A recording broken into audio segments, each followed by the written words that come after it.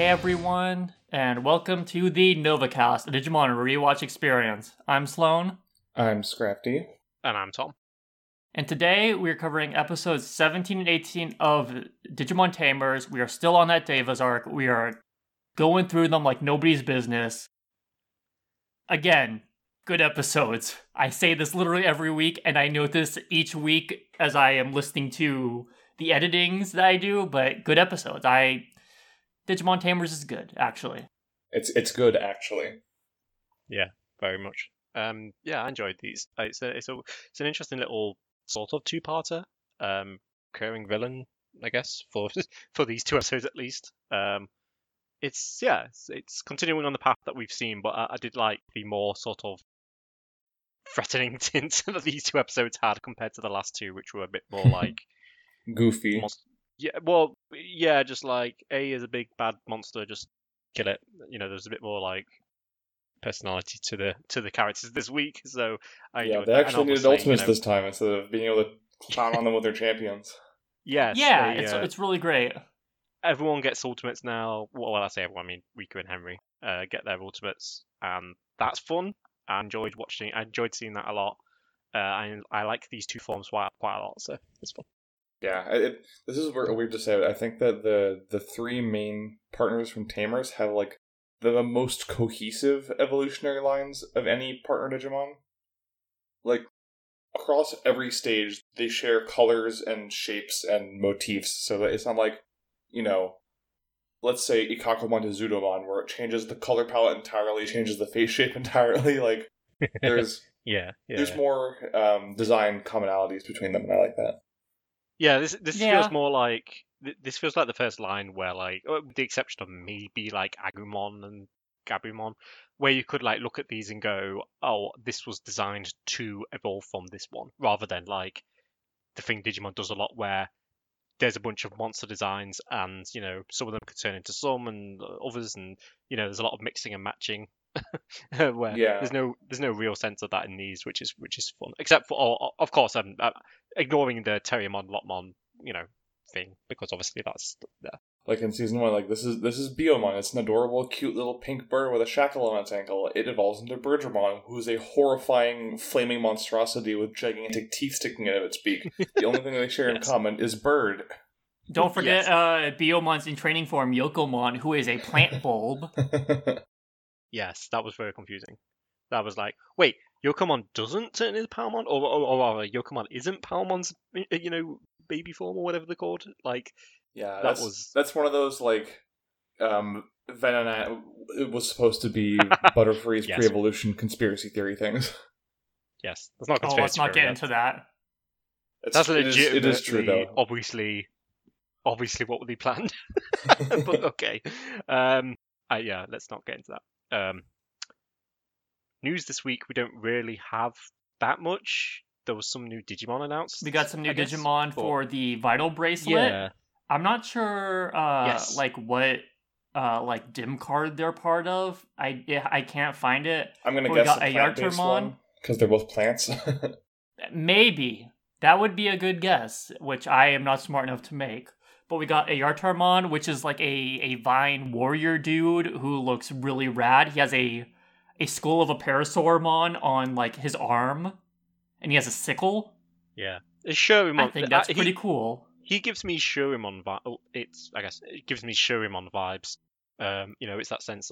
Speaking of Digimon that have like nothing in common with the thing they evolve from, he reminds me of Shurimon, which is, you know, it's that same sort of aesthetic, but I enjoy it a lot. I guess they're both plant-based, these new two Digimon. Like, because the other one is Bloom Lordmon.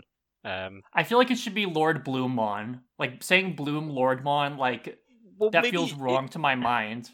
It's Lordmon an existing Digimon? This is the thing. Like, There's a Lord Nightmon. There's a Lord Icemon. / Lord Nightmon / Crusadermon. I hate... Lord Nightmon is such a boring name for Crusadermon. I'm just going to say that. I'm going to tangent you very briefly. That's a bad name. Just wait till you get to Savers, where they were forced to officially Romanize it as Lode Nightmon. Yeah. Not getting into that.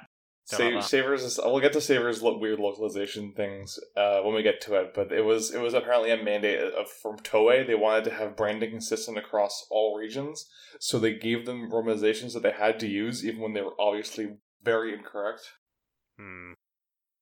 Yes. Love it when a studio.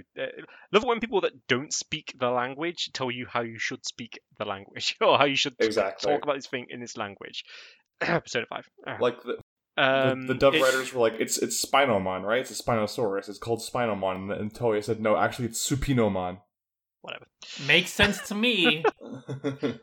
That one's more understandable, but like it's still mental. But like whatever, it's fine. It's fine. My personal theory is that both Lord Nightmon and Lord Nightmon are incorrect. It's supposed to be a Rhodonightmon because its armor is the color of Rhodonite. Oh, it's from Rhode Island. You're right. I quite like.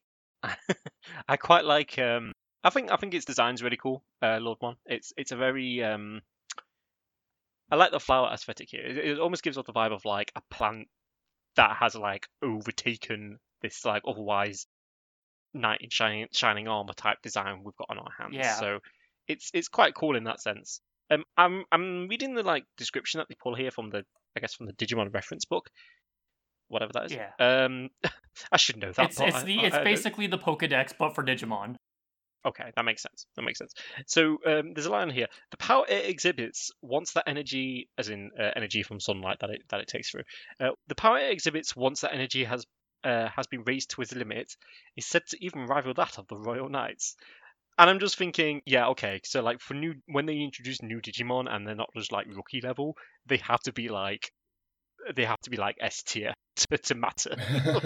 I'm getting that vibe, the power creep, as it were. That's quite funny. No, you're right. They gotta mention the Royal Knights or the Demon Lords somewhere, otherwise none of the fanboys will take it seriously. Yes, right, yeah. I mean, it's vaccine type, so I guess it's not a villain, but so yeah, they're literally just. No, they're vaccine villains. Wait till we get to Savers. Like half of the villains in that are vaccines. Fair enough. Yes, but most likely not intended to be a villain. But who knows? Maybe. I think the aesthetic is. I like the vine heel on the boots. I think that's a really neat touch. I like the flower lance. It's like it's not yet bloomed yet. The heel's strange because it just looks like at first glance I'm like that's cool, but then I start thinking about that in like practice, and I'm just like actually I'm not sure how that'll work. Is it like a springy heel then, like where it can just bounce off its vines or something, or like can those grab people? Like are they Can he make himself taller? Possibly. That's the real question. It's photosynthesis, right? He just points his feet up towards the sun, and then eventually they'll like slowly grow towards the sun. But the true question is, can he stretch his arms out just for you? I mean, maybe. Sorry, I did not know where you were coming from with that reference. It's the DK rap. I know it is, but like Lanky Kong isn't made of plants. No, but he can also stretch his arms out. I guess so. Just for you. Just for you. Fine. I'll accept. Just for you, Tom. I'll accept it. No, not for me. I don't want. Lanky Kong, do not come anywhere near me. I'm dreading the day we get Dr. Lanky Kong. In which case, that's just a horrifying notion right there. Would you let Dr. Lanky Kong operate on you to save your life? Do not let Dr. Lanky Kong look at your nether regions. Whatever you do. This episode's off to a great start. This is a great episode already. I can feel it. I'm just thinking of this stupid picture of Donkey Kong smiling with a caption, "Feature like no." Mm-hmm. The classic. Was Dr. DK a thing in that? Yeah, the Dr. Mario World. Okay, before Dr. Mario World came out, there was Dr. Mario. There was Peach, who was his like nurse, I guess, or his assistant, whatever you want to play that as. Later on, there was Dr. Wario, which was like a mini game in the GameCube WarioWare game. And then there was Dr. Luigi, which was like the Year of Luigi WiiWare game or some shit.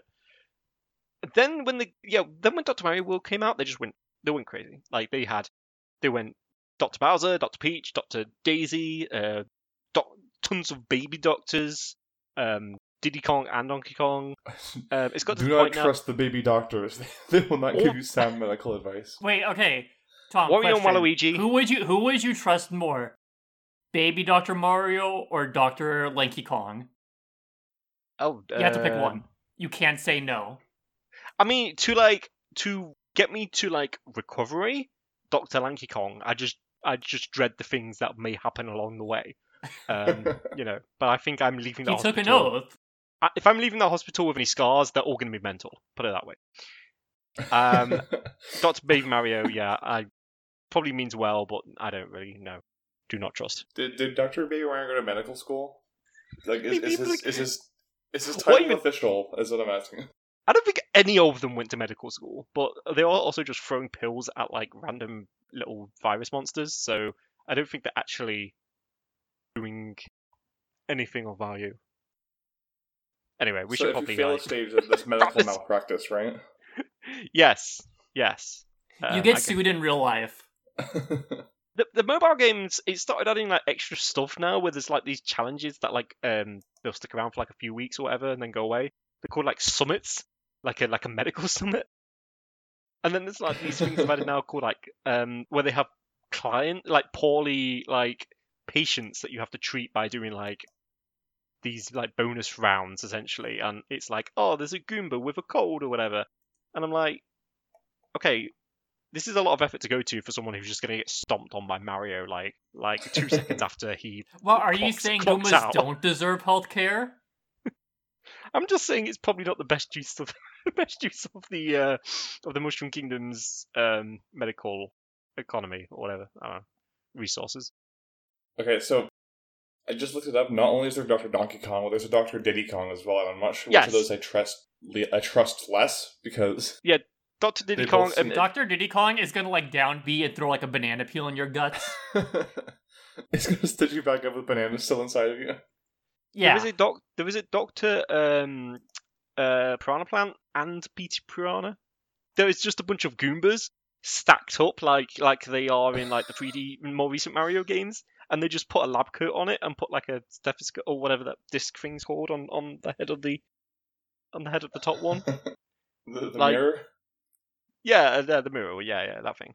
Like Dr. Goomba Tower, I think it's called. So like, yeah, they're just wilding out there. See, I would actually trust Dr. P.D. Piranha because even though he is a plant, he has demonstrated multiple times to possess fine motor skills, such that I would not doubt his capacity to be a I'm so successful tired. doctor. But he's a baby. I'm so P.D. tired. Piranha? Yeah, Is He he a wears, like, baby? he wears like a diaper or whatever. No, he wears a speedo. He's got little swim Nah. trunks. That's a nappy. That's Does not he a nappy. wear the Speedo / diaper like as a doctor? Because Yeah, I don't that's- trust that. That's important. Okay, let's move on. Shall we? We're done here. Do you That think was the news. Bloom Lordmon wears a Speedo? Answer No. now in the comments. Be sure to like, No. comment, and subscribe. Hit that notification bell, gamers. That's Blue Lordmon because he's blue. You know, he's you get it? Like blue as in He's got his bloomers out. Oh, lewd. there we go. Oh, Jesus Darren Christ. P. Piranha appeared in Smash Bros. Brawl, and he was All like right, a horrifying episode- giant with cages. He chucked episode women se- in. Episode 17. Let's talk about episode 17 of Digimon Tamers. I need a breather quick because I am just Exasperated. not even that. I'm like dizzied from all of this. If we stop talking, Scrafty's going to find another doctor to talk about. So we need to keep things going. Episode 17. Duel with the Deva. So this episode was written in English by Stephen J. Bloom. I'm not sure who it was written by in the sub. It is not listed on digimon.fandom.com. Oh, I can get that for you. It was written in the sub by Masaki Hiro, Thank you. directed by Yoshizawa Takao. Thank you. So this episode starts with some kid is like shuffling his Digimon cards. He is very happy that he has gotten like all 7 in the collection. And a man with like a yellow jacket and a hat like bumps into the kid who drops his cards. And then when the kid picks up the cards, he finds out that an extra one has been dropped or has been added to the pile that the man dropped. And so Kazu and some other kids end up trading it to, or no, Kenta and some other kids end up trading it to Henry, who's like, oh, this is a worthless card. You can have it, Henry. It won't be helpful to you at all. And Henry's just like, gee, thanks. But when he tries to slash it, it transforms into a blue card. So later on in that night, Henry asks his father, John Yu, to analyze the contents of the card with a card reader.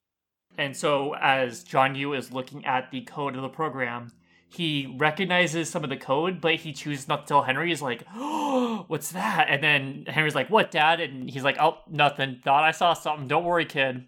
So then a chunk of this episode is dedicated towards the team of Takado, Henry, Rika teaming up to find out the card's origin, like who gave the card, who gave the card, like who's at the beginning of this chain. And so they go to previous owners, and like this card has been traded like all throughout Tokyo to eventually to the point where he's like, oh yeah, this dude in Akihabara bumped into me, and yeah. So we see like a little cut to a dude working at a computer. You see his yellow jacket holding up, and get to a cut of John Yu practicing Tai Chi on the roof of the apartment, and we get some Monster Makers lore where he's thinking about like the whole project he was involved in 20 years ago with the Monster Makers to create Digimon, and how that is connected with the agent that showed up at his doorstep the other day around like the Mahiramon episode about someone named Shibumi. So the next day, Terriermon, Henry, and Takado are walking along, like getting ready to search again when Itmon shows up to fight.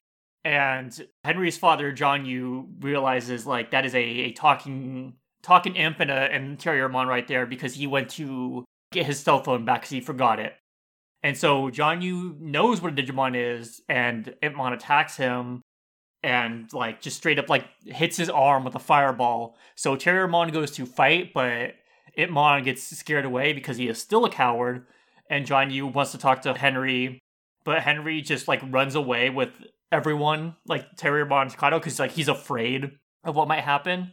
So then at Hypnos, we see two Digimon who are bioemerging from the Juggernaut core, and while Takado, Henry, and Rika are in Akihabara, like waiting for some sign of like this mysterious man, like everything goes haywire, and then we see two Devas appear, Vajramon and Pajiramon, and they start consuming electronics to stabilize themselves, which is a thing. And so Terriermon and Renamon start... It's such a weird thing, because it hasn't happened before now, and it never appears again to my knowledge. It's just for this one episode. They're just hungry. Yeah, I have thoughts about that, so let's wrap up the summary before we get to them, because we might be there a while talking about that. So we have Vajramon and Pajiramon, and they're starting to fight. Terriermon is digivolved into Gargomon, and Henry is sort of going through that whole thing of swiping a bunch of cards because Pajiramon is outclassing Gargomon very easily, but like nothing seems to really work. And Renamon is sort of like not really fighting Vajramon. Like it's kind of strange. Like Vajramon is just playing with her in the sense of like he's deflecting her attacks like it's nothing. And Henry is like going through card after card after card. One of my favorite moments for Digimodify shows up this week, and we'll get to that. But eventually, Takado's like, hey, use that blue card. Henry's like, okay. And he uses it, and it doesn't seem to work at first. But then eventually we see a giant laser beam that Kalumon shoots into the sky, which then shoots down at Gargomon, and he Matrix Digivolves into Rapidmon, who one-shots Pajiramon and Vajramon with his Tri-Beam. But unfortunately, Vajramon reforms through the network and like bioemerges in like a waterway. But they think like, oh, like we did it, we saved the day. So I mean, which technically they did, but unfortunately, Rapidmon did not to kill those two. So at night, Henry and Terriermon are home, and John Yu thanks Terriermon for his helping him from Itmon and reveals sort of the beginning lore for the Monster Makers, about how they were a group of like young college students who were working with artificial life, and they were going about this project, but it was unfortunately shut down due to lack of sponsors and funding, and it was shuttered before they could see it through. And he also reveals that the code in the blue card was written by a former monster maker named Shibumi. And the episode ends with Vajramon appearing in front of Renamon, and he wants to talk to her, and Renamon goes with him to have questions that only he can answered. And Rika is just kind of freaked out because why did her Digimon go off with a Deva? I thought this one was great. I like. This is a great episode. Intrigue. Yeah, there's a lot of intrigue and happenings in this one. I guess because I kind of brought it up there and then in the in the description, or I guess we all kind of brought it up. What the hell? What the hell?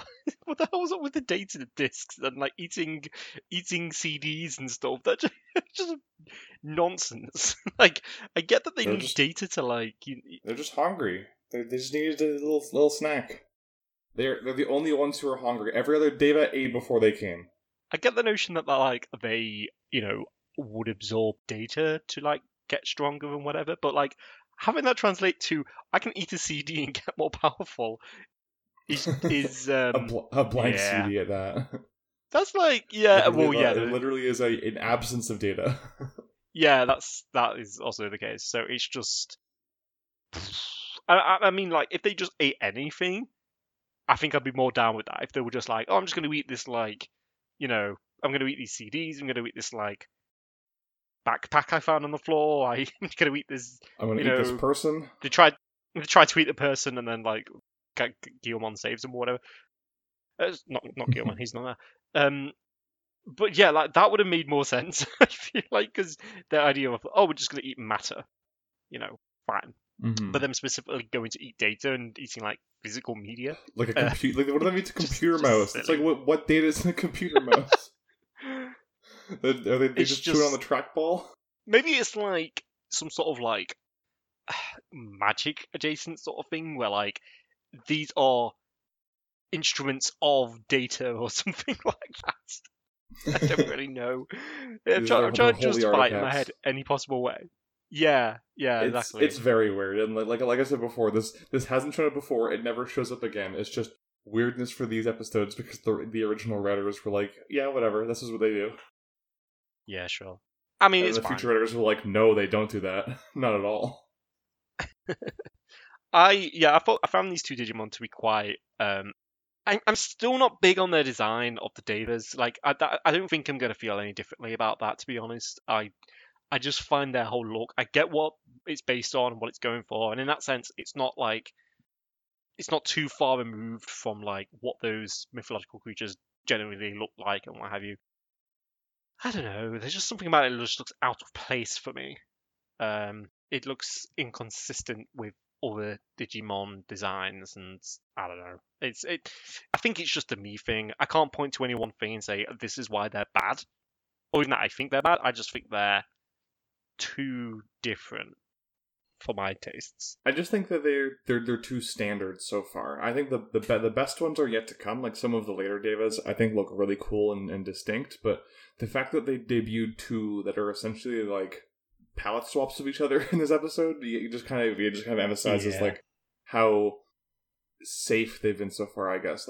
Mihiramon's the most unusual we've seen so far because it's got the wings and the shields and the segmented tail, but I Mihiramon. Mihiramon is definitely my favorite so far. If only because Tiger Digimon or a Digimon that's specifically based on a tiger or so on, in that way, is I feel like that's new. I feel like that's sort of distinct in some way. And yes, we've not had censure bull/sheep either, but I don't know. It's not quite got the same cool factor or whatever. Yeah, I don't know. I like Pajiramon's face. It seems really adorable, like a cute little sheep face. But that's about it. Yeah, she's got a cute little sheep face. And to be fair to Vajramon, he's got a crop top and he's got washboard abs. So, I mean, Pajiramon has a crossbow, which I think is cool, and I like that she's just firing that thing. She is not hesitating whatsoever to shoot Terriermon square in the forehead with that crossbow, given the opportunity. Yeah. So I enjoyed that quite a lot. I thought that was interesting to see It's always fun to see Digimon with a weapon. Like just a straight up like weapon, especially when it's not just a sword, it's something a bit more inventive. So that's always fun. But yeah, having a short with crossbows was kind of amazing. But other than that, I like their general threat level. Like they are big and they are obviously intelligent, and you know they what's the phrase? They aren't being picky, basic. Yeah, they aren't being picky about who they terrorize. Put it that way. Like they are there to cause a ruckus, and that is exactly what they do. There's also just the general sense of them being way more organized than even the other Davies that have shown up so far, like Sendiramon and the chicken last week. I forgot what it was called. They just Sendiramon. Sendiramon, yeah. They just seem to be causing mischief, but like in a sort of more like a dog that's got out the house sort of way.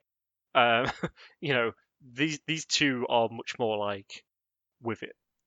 So I enjoyed that. I enjoyed that aspect.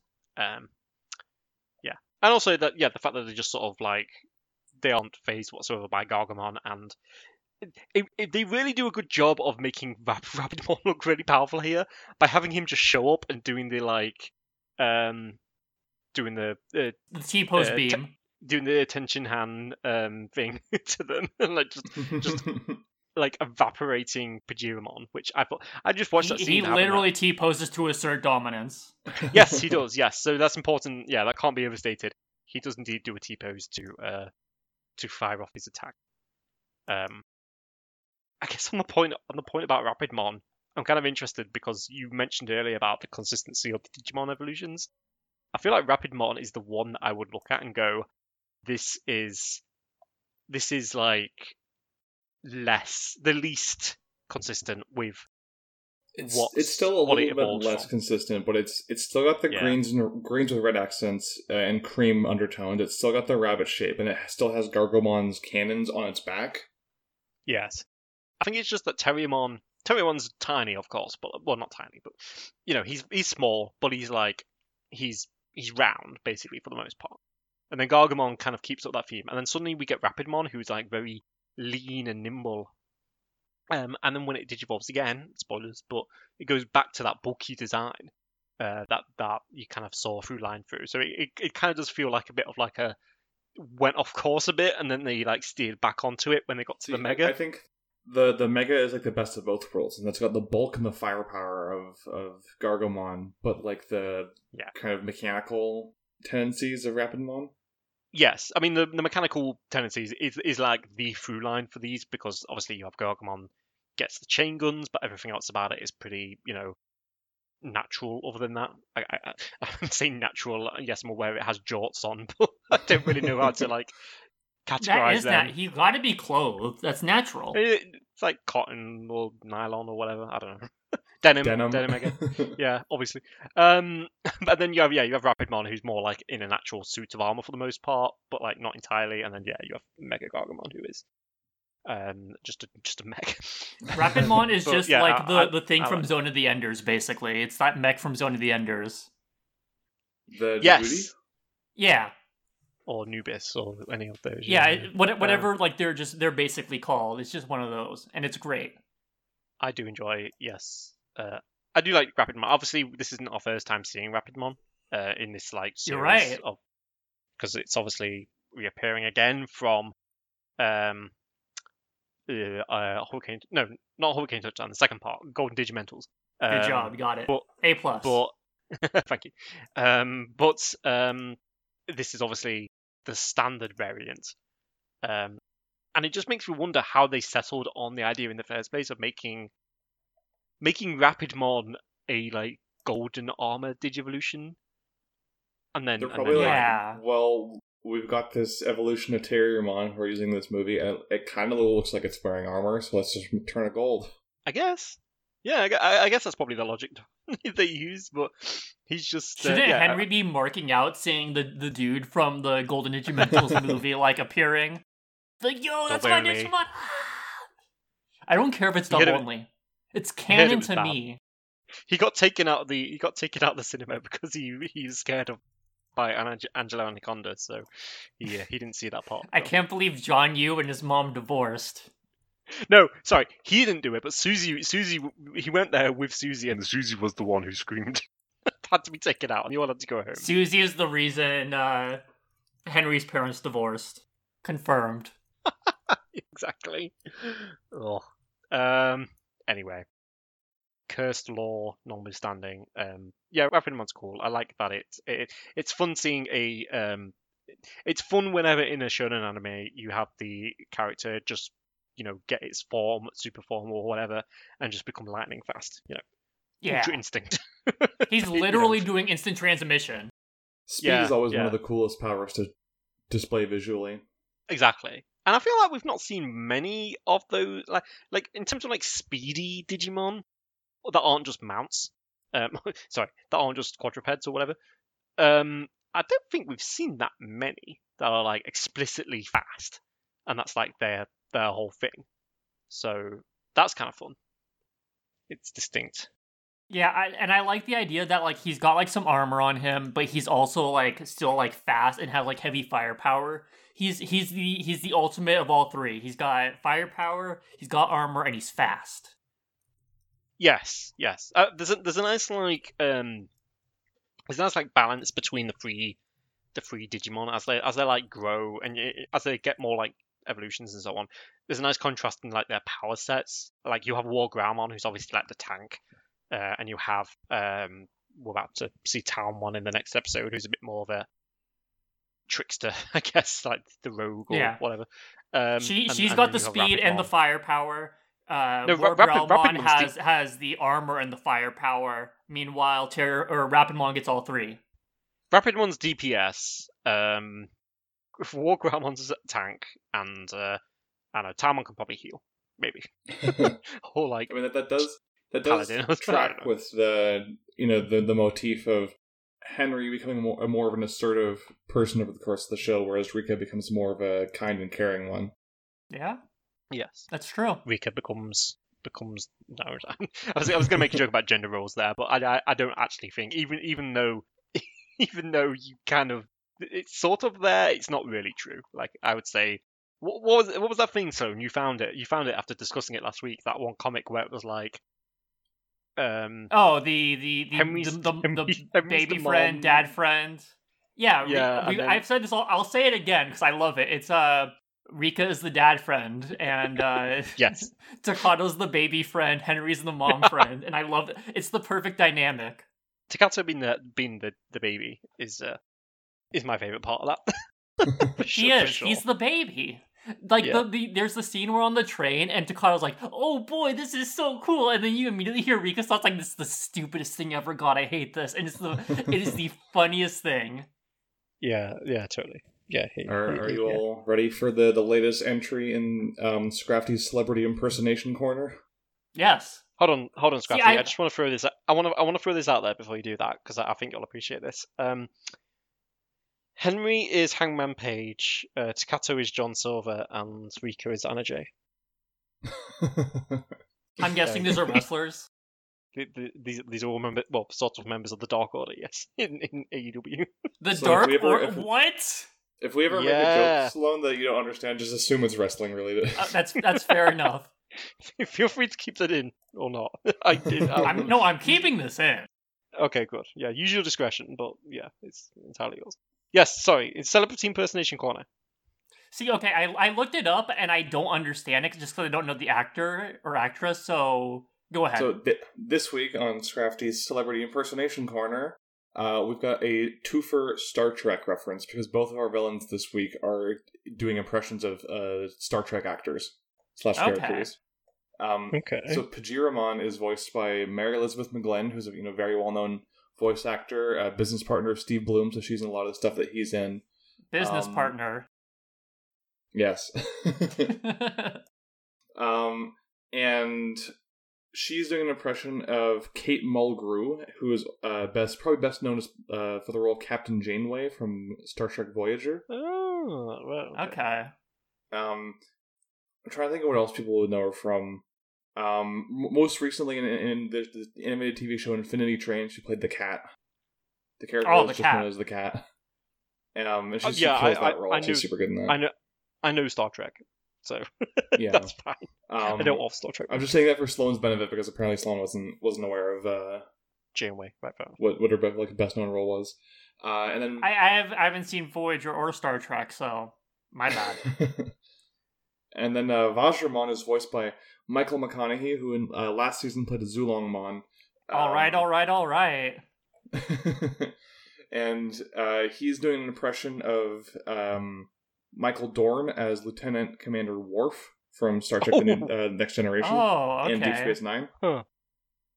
That kind of voice just suits a like a bull creature. Yeah, like a proud warrior character, I guess. Yeah. That's all okay. that as well. I like that.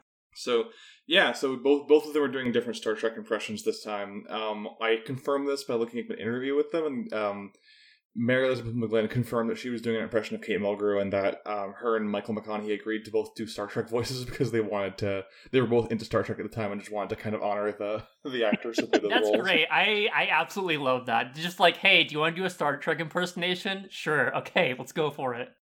Yeah, I mean, it's like it's a big character that's going to last 1/2 episodes. So yeah, why not? Yeah. There's a long and storied history of these impressions being done for absolutely no goddamn reason in this show. Exactly. So, and I would say it's less distracting than it usually is as well, because they are impressions, yes, but they're still just character voices. It's not like Red Vegemon being Jack Nicholson, where you can tell it's just Jack Nicholson. That's the best thing, though. I will not take this Red Vegemon slander. It was incredible. Yeah. I'm also thinking of Digitamamon, who was Peter. Lorre. Digitamamon was still like a character voice, though. I feel like because he's, I don't know. I can't agree with. I think that also fits into character voice, except the fact that he just shows up more often. Yeah, I don't know. I feel like the minute you hear Digitamamon's voice, you go, "That's an impression." Like you don't think, "Oh, that's just his voice." You go, "Okay, what are they riffing on?" Maybe as a kid, you just think that's a slimy restaurant manager. I don't know. Like, even Robin Williams is doing Peter Lorre impressions back then. Like, he does a Peter Lorre impression in Aladdin. Like, it's a pretty well-known voice. That's true. But yeah, so that's a cool little fact for this episode. Both of our villains are Trekkies. We'll be back next episode with another celebrity voice impersonation. Oh god, that one, I literally lost my mind when that happened. I'm not gonna lie. I didn't pick up on any of 2001 Austin Powers was still popular. Oh god, right, yep. No, I definitely picked up on that one. Yeah, I made notes about that one. Yeah, this had my favorite modify card moment of Terriermon with the giant hammer. I knew you were going to say that. As soon as you mentioned your favorite modify. Only problem I wish it was called Vulcan's hammer instead of Thor's hammer, because it's Vulcan's hammer. It's not Thor's hammer. In the sub, it's Thor's hammer. Well, I don't care. I like Vulcan's hammer more. Isn't it Hammer Spark in the sub? Isn't that the name of? Is that the name of Zudamon's attack? Because I just made a note of like, don't you mean Zudamon's hammer? Because I thought it was. No, the actual weapon is called Thor's hammer, according to the wiki. Oh, okay. I thought it was Volcanusmon's hammer. So, guess I'm bad. Yeah, and in the dub, a lot of his attacks are named after Vulcan, but none of them are in the sub. Like, Vulcan's hammer in the sub is Hammer Spark. Vulcan's hammer throw is called Hammer Boomerang, etc. Okay, I just gotta say, Hammer Spark is such a boring name in comparison. You're not wrong. Yeah. But yeah, I just love that moment of Terriermon has the giant hammer, he leaps up and just straight up pounds on Pajiramon, who just absolutely no-sells it. Tries to send her to horny jail, but she's too powerful. I love this subgenre of Terriermon wielding oversized weapons originally used by the season 1 cast. Oh, it's so It's good. fun. It's fun, yeah. I really enjoyed that because although I just obviously I said it enough last week, but I distinctly remember the Wargreymon shield moment. I completely forgot about this moment. And yeah, the visual of Terriermon, like they could have done this with like I don't know Renamon, or they could have done it with. I was going to say Gargamon, but then I realised he has no way to hold it. But they could have done it with like a bigger Digimon or whatever. But doing it with Terriermon is just hilarious. Yeah. I don't like that it's completely ineffective. I feel like They should have. He's a rookie. But he is. But the hammer is an ultimate weapon. So I don't know. I feel like if the weapon like takes its power from that of the user or matches its power with that of the user, I feel like Terriermon using Wargreymon's shield last you're right. episode, it should have been completely useless. So it just breaks apart in one shots in the attack one shots Terriermon. Yeah. Oops. So yeah, I don't know. But anyway, it was fun seeing the hammer. I didn't know. I wasn't quite sure what the thing was that Renamon got.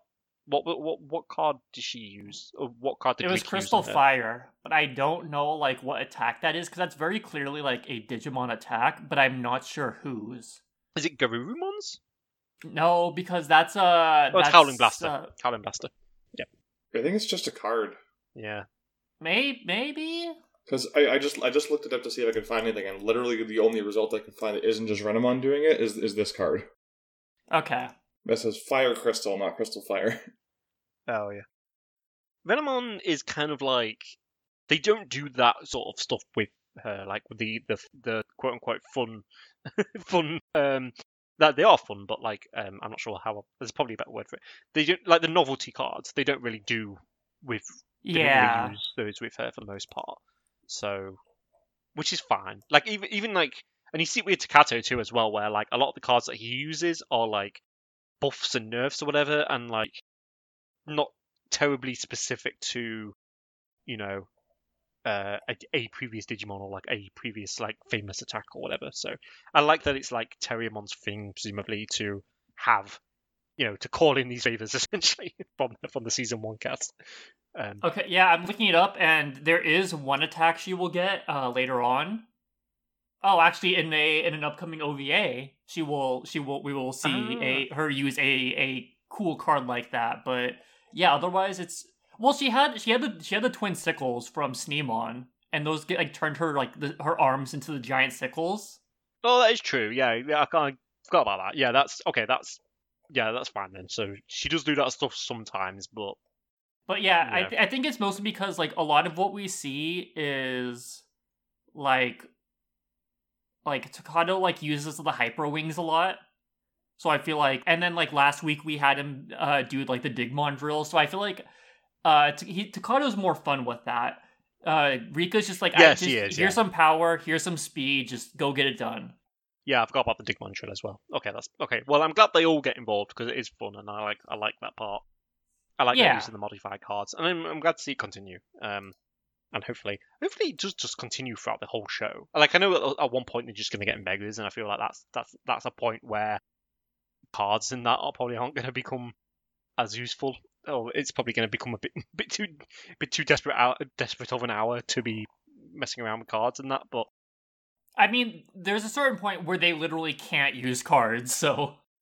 Oh, okay, right. I totally forgot about that. So that makes sense though. Which we'll get to that when the time comes, but.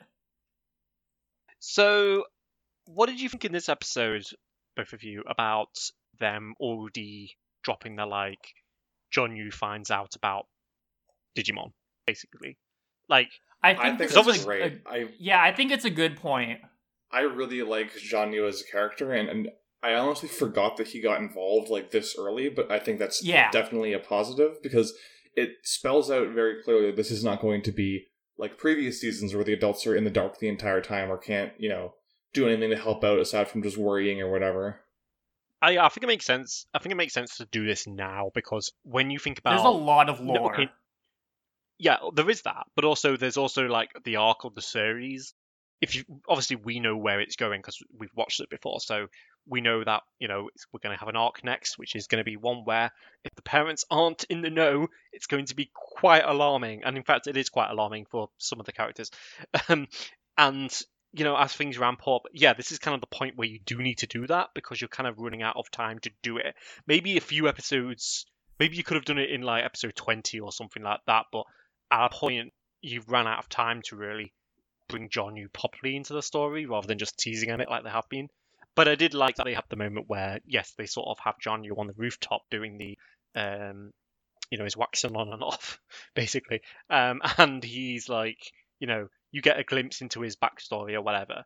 And then later on in the very same episode, you have guess what? He's gonna find out about Digimon right now, and that was really cool. Like I like that they. I've always said that the show is really well paced and obviously really well structured, but it's the actual like momentum that it has as well is really satisfying. Like it isn't slow, or there isn't any points when I'm watching this now thinking, oh I can't, I just want them to hurry up and get to this point, or like I want this thing to happen. Like there's been very few of those moments.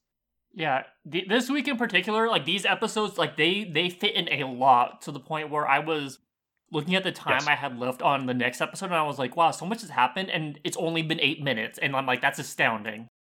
Yeah. Like this show has no, for lack of a better phrase, when do we get to the fireworks factory moments? Because they do such a good job of laying the tracks from day one, so that you can kind of tell where it's going, such that you don't really mind the slower pacing compared to some of the previous seasons. The pacing is paradoxically both faster and slower. It's slower in that there's less, like, they're not exploring new areas every episode. They're not fighting, entirely unrelated threats every episode. But, there is obviously stuff going on. We've gotten, our ultimates far earlier than we got them in previous seasons. And just overall, like, there's a lot more excitement leading up to the big twists versus the show kind of chugging along until it hits one of those big twists, and then it becomes exciting from there. Yeah, exactly. Yeah, it's. I mean, thinking about this episode, like we've only discussed so far, like the last third or like the last 8 minutes or so of the episode, like when Pajiramon and Vajramon show up. Like that's all we've spoken about so far, and then we've just moved on now to Jonyu finding about Digimon. Well, finding out about Takato and Henry's Digimon, more precisely.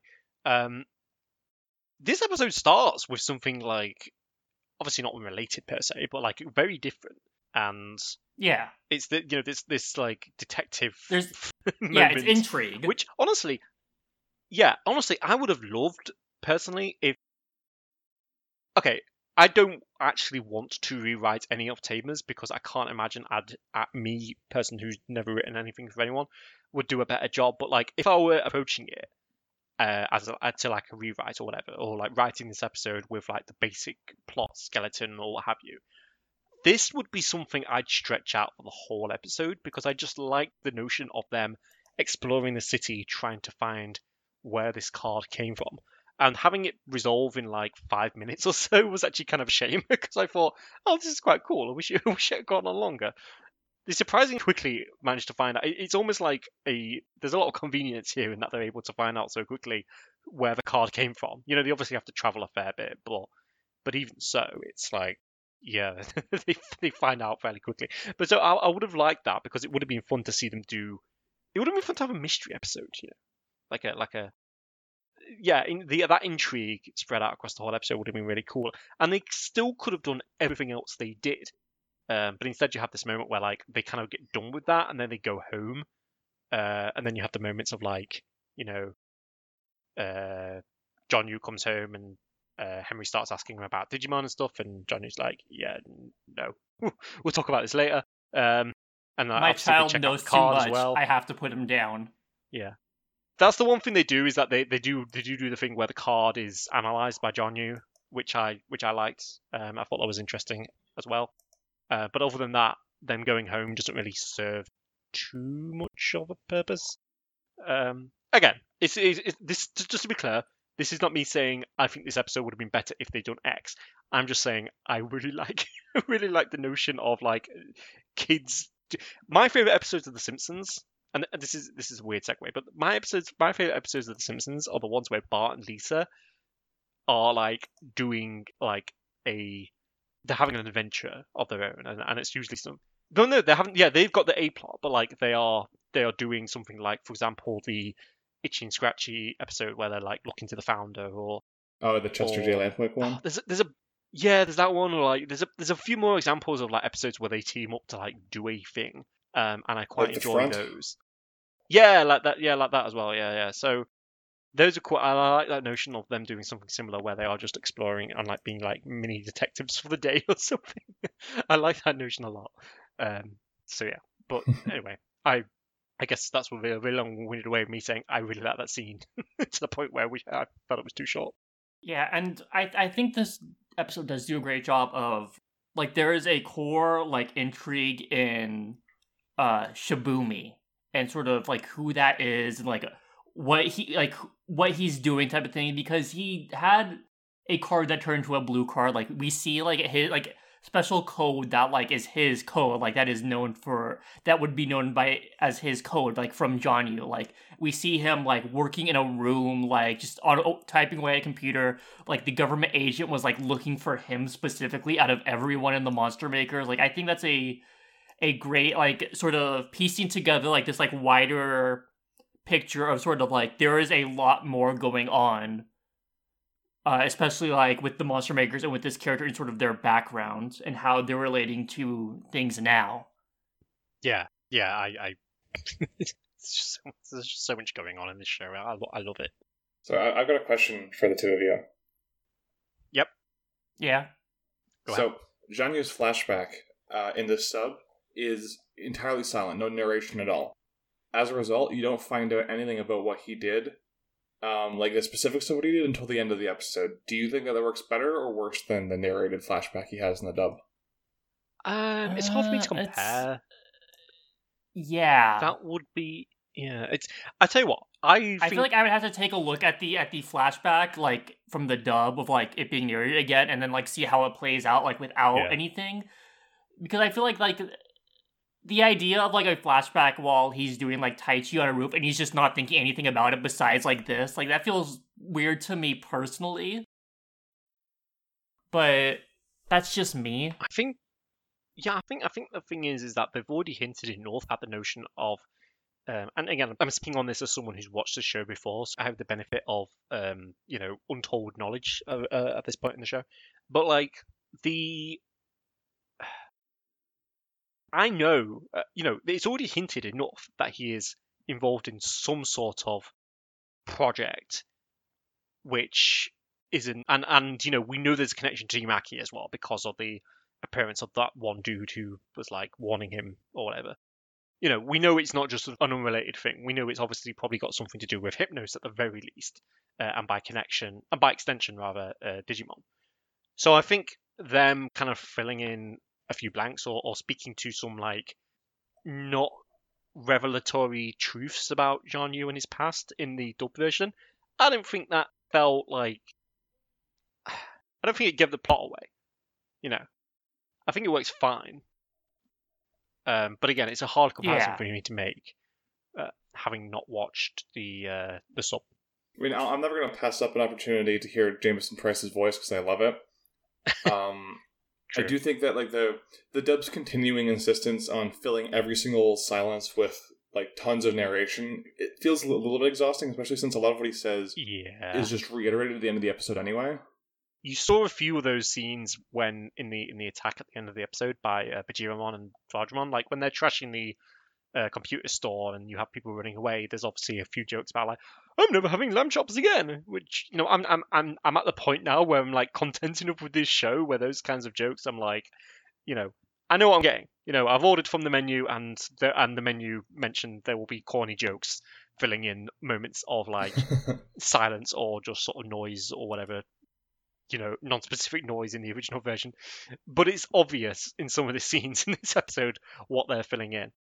That said, I didn't think the flashback was one of those scenes. It just, having the notion of just having a silent flashback, especially if it's one for a character that you've already sort of hinted at quite a lot when it comes to what he may have done in the past, it sounds a bit strange to me, personally, like Sloan said. Yeah, like, I think especially because, like, we do know about the Monster Makers. Like, we had straight up a government agent come to, like, approach Jianyu about it. Like, I think we know enough where I don't mind it. And I mean, like, it is reiterated so it's like maybe they could have done something with that, but, like, I don't mind, like, him having his own thoughts about the Monster Makers and then their experiences, and then him giving, like, the story to his son. Like, I don't think that's necessarily bad or like bad storytelling, or it should have been different. Like I think that has its uses, and John Yu's like own like doubts and sort of like nervousness regarding things like regarding his old friends and like what is happening, and then him sort of explain like, hey, like this is the case with Digimon, and like, hey, like here's all this stuff that's happened, type of thing. Yeah, like to be clear, I don't think it's a bad change at all. I was just wondering about your perspectives on whether you're comfortable with like that kind of silent, like hinted at exposition versus just like straight up info dump exposition where a character just like tells you everything you need to know. And honestly, like maybe this is me, but sometimes I don't mind info dump exposition, like when it's like done well. And I know that sounds kind of like contradictory because it's like, oh, well, it's info dumping, but it's like, hopefully you get what I mean, like where if something is explained well and it sort of like opens up like something in an interesting way and it gives you an interesting perspective at it, like I don't mind it as much. Like it's like, okay, like sure, like go for it. No, yeah, I do feel you. And like this isn't the only thing that Johnny was involved in this episode, though. He gets freaking messed up by Imon in the park. One of the and then his kid just straight up like runs off while he's like clutching his arm, like Henry, help me. Yeah, like dude almost died. His briefcase got like a huge hole burned in it in one shot, and then he took another shot right in the arm. Like he's probably got some pretty severe internal damage. It's like, Dad, are you okay? Just a little internal bleeding, son. Yeah, I found that really funny that it makes like just a straight up hole in his briefcase, but like apparently it just stopped there. Like it was just perfect hole and didn't continue. Like I guess I don't know. I love a good cartoon like fireball makes a perfect hole through an object. Yeah, that's always fun. Also just I don't know, like Imon continues to be like, and this is clearly intentional, but he continues to be a very confusing character because he is the like the book and school-esque character, but because the world is so grounded, he is like actually lethal in spots, and it's it just makes for like a jarring like, whoa, hold on. Oh, I mean that makes sense. Yeah, but, like wow, it's a pretty frank moment where it kind of puts things into perspective. Where even though everyone clowns on him all the time, like he is still a monster with kinetic powers. Like he still could cause damage if he wants to. Yeah, but then there's also the fact that like like he is still a coward at the end of the day, and when Terriermon's like, okay, hey, we're gonna go right now. He's like, I left my stove on. Yeah. It is great though. I enjoy Ipmon's continued presence in the show. I enjoy Johnny Yu's continued presence in the show. So having them both in one scene was great, and I love that Johnny Yu's appearance is foreshadowed like a solid like 15 seconds in advance, because the entire time Terriermon's having a conversation with Ipmon, Henry's staring at something that it doesn't show what it is until Terriermon. Yeah, he's just like, well. Oh no. He's like, this is awful. Oh no. Oh god. I love that kind of stuff. Like where like there's something that the character's noticing off screen, but they're not drawing attention to it immediately. Like it does a great job of building tension. Yeah. Yeah. It is definitely interesting. I've got a question. Why is it that the Rapidmon's evolution sequence looks bad? Like I have enjoyed the CG scenes for a good while now. For like, War Greymon, Imperial Dramon. Some of those have been quite fun. I think Rapidmon's looks like ass. Like it's just so weak, goofy. Like when the like. Might be a hint to why when we consider the next episode and the fact that Daomon doesn't get a CG sequence. We'll get to that because I have some thoughts about that as well. And like they're fairly different, but yeah. I find it really hilarious how like his legs pop out like. It's so goofy of like how his body starts popping out. And I'm like, this is really cheesy. And it will also surprise me because it's like, does this mean Henry's a main character now? Because only the mainest of main characters get CGI. No, see, he's not main tier because Takato got a good CGI one. Henry gets a janky CGI one, so he's not top tier. To be fair, all Digimon CGI is janky CGI. Yeah. By this point it is, and also I don't really rate the Groundmon to War Greymon one either. But there are decisions. It's not just like it looks technically rough, which I think the War Grammar one does as well. This one has some unfortunate choices, like the weird way. The way that like what Rapidmon is like constructed in this, it feels like they're pulling him together the same way that like you can mess around with Mario's face on the start screen of Mario 64. Like it just has that same sort of vibe. Even the blue background, like it has that same sort of style.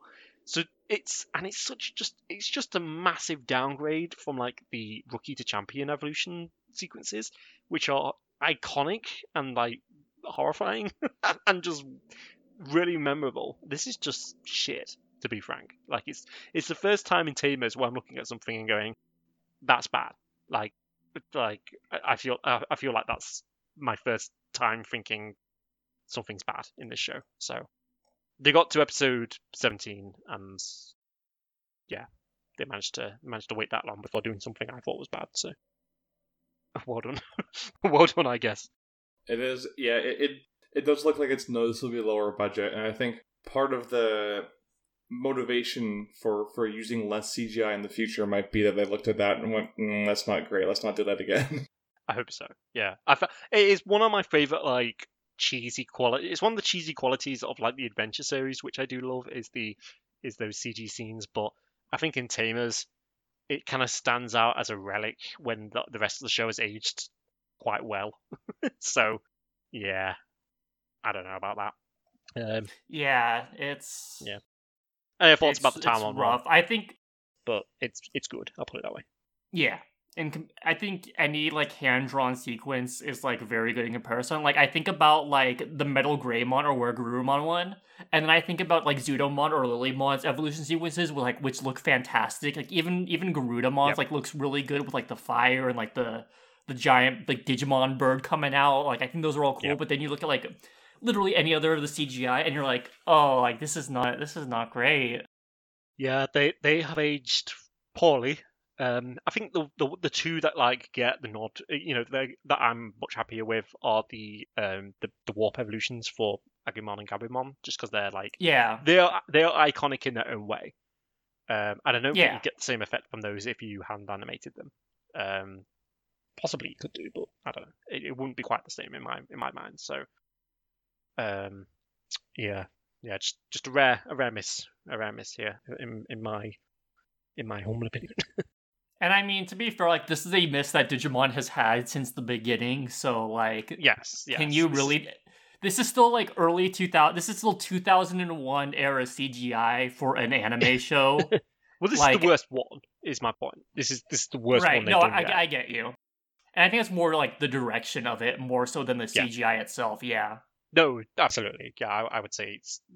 Yeah, absolutely. I agree with that.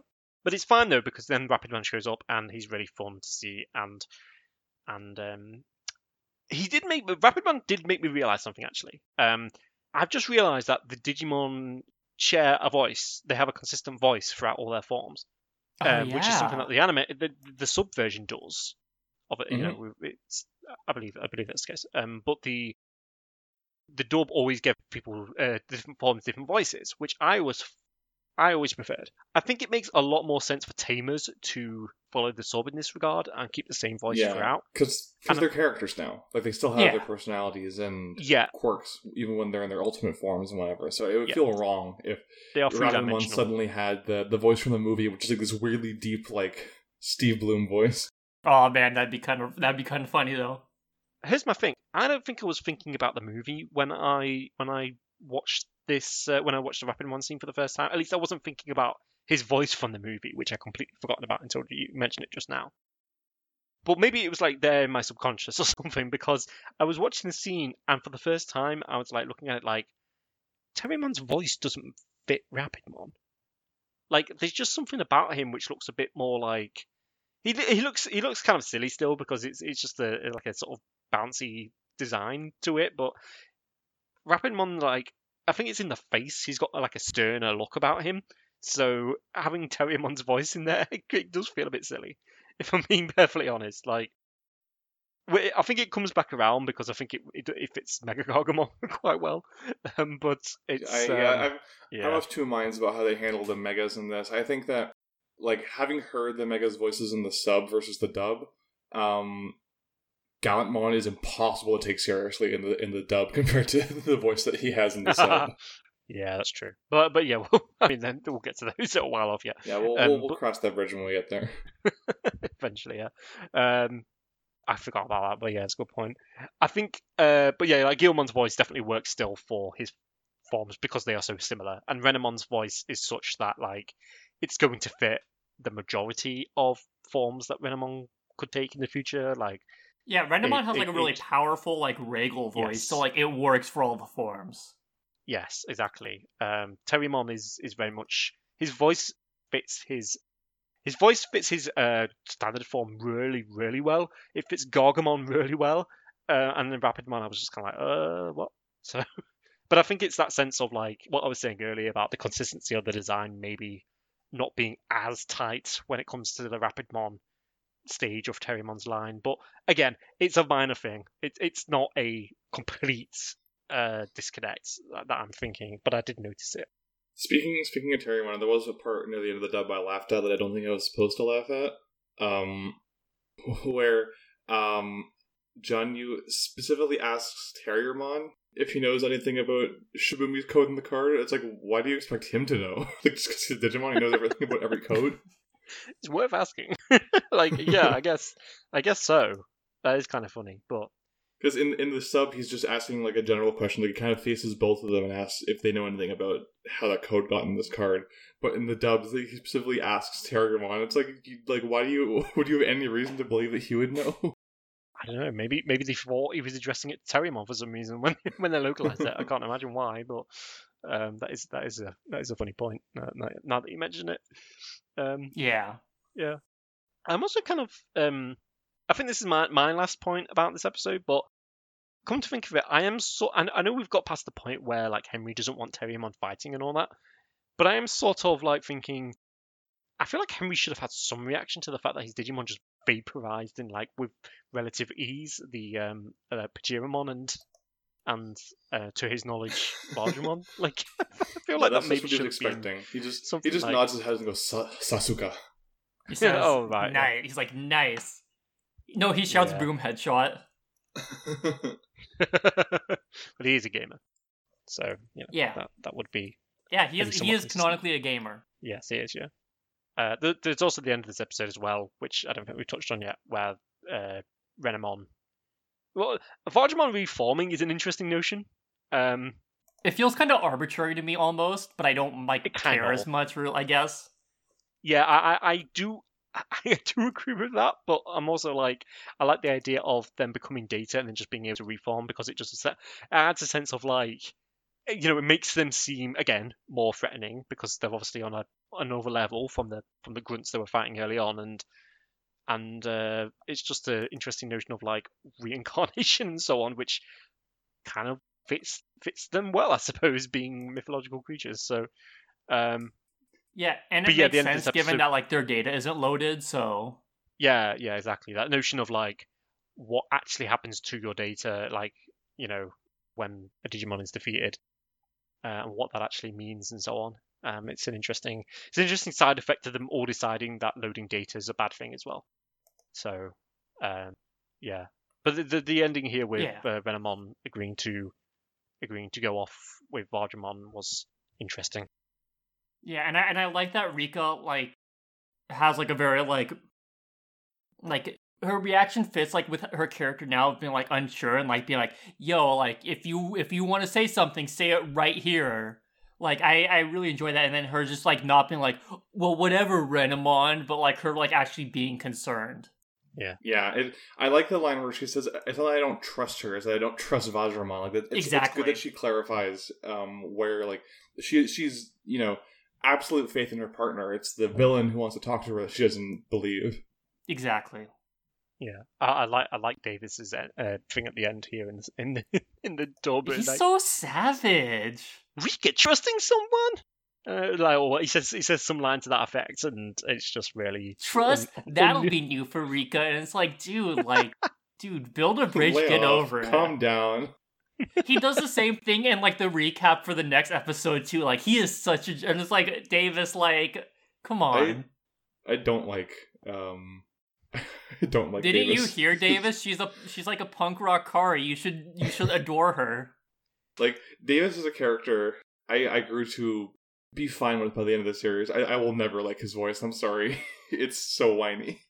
Honestly, like when I think about like his voice, I try to think about it like in the Kazuna voice, and like it makes it like him more like sweet and like adorable. So I'm imagining him just like watching the events of this like show unfold and just being like, "What the hell? This is way more interesting than the shit I got to do."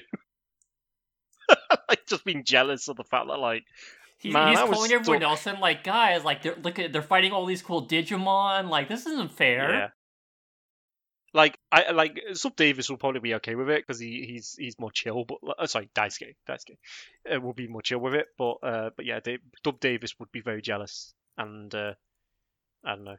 At least he's not being like weirdly weird about Rika or something like that, like he was Kari. Yeah. I suppose. Yeah. Any more to say about this one, either of you? I don't think so. I think we covered everything. I'm just happy that my sweet little baby boy got to wield a giant hammer finally. Oh yes. I need to find a hammer for my Terriermon plush that I bought. You do. Just like sew it together or something like that. That'd be funny. That'd be really good. You should do that. Let's take a break before we move on to episode 18. I think that's a good idea. We'll take a quick break and then we'll cover our last episode for the episode. Their names are written in the stars. Devas. What are the Devas? In the Sanskrit writings, there's an ancient legend about a band of powerful spirits, the Devas. They've entered our world. Mihiramon was just the first. Don't tell me, and we're the only ones who can stop them. There's never a dull day around here. What are they? A lion? A snake? The Chinese zodiac? Why are they coming after us? Don't they have anything better to do? A new challenge in a new 90-minute special. You kids have no idea what you're up against. Oh, boy. Allow me to show you what a Digimon of true power can do. I have a really bad feeling about this. We're the Tamers. It's up to us to stop them all. So we prepare to meet your doom. Takato! Stand together! Digimon, Saga of the Devas. The adventure begins with an all-new 90-minute special. Next Saturday morning, starting at 9:30 Eastern, 8:30 Central and Pacific on Fox Kids. And we're back. We're going to cover episode 18, finish out these episodes strong. Tom, would you do us the honors of talking about episode 18? Absolutely. So episode 18 is called Digital Beauty, and it is a sort of part 2 to the previous episode. You know, obviously the show is fairly serialized, but this does have the Wagmon reappear and sort of close the loop on that thread. So yeah, this episode originally came out August 5th in Japan, November 10th in the US, 2001 both dates. I haven't got the Japanese writer in front of me, but I do have the English writer, who is Adele Lim, who contributed numerous scripts to this series.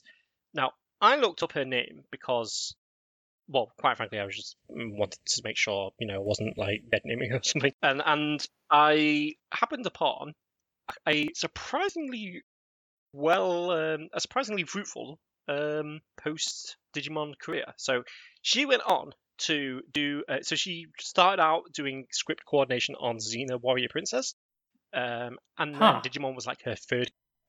Yeah, right. Digimon was like her third gig, where she wrote 20 episodes. I think she only wrote for this season, possibly. I think she wrote a few in Adventure 02, I want to say, but don't quote me on that. Okay. 2001 to 2002 is the date she's listed here, but...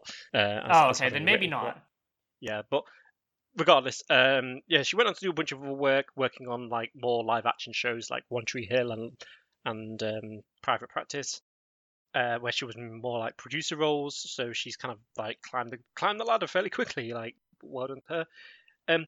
Most recently, she wrote the 2018 film Crazy Rich Asians, and she then went on to write the 2021 film Raya and the Last Dragon. So, wow, which is okay, that's Disney, pretty big. which is the Disney animated film that came out earlier this year. So, yeah, I feel like out of all the people that have touched Digimon, she has the most success, if not the most prolific career, like definitely probably the most successful one in terms of like money, maybe. I don't know. So, that's props to her.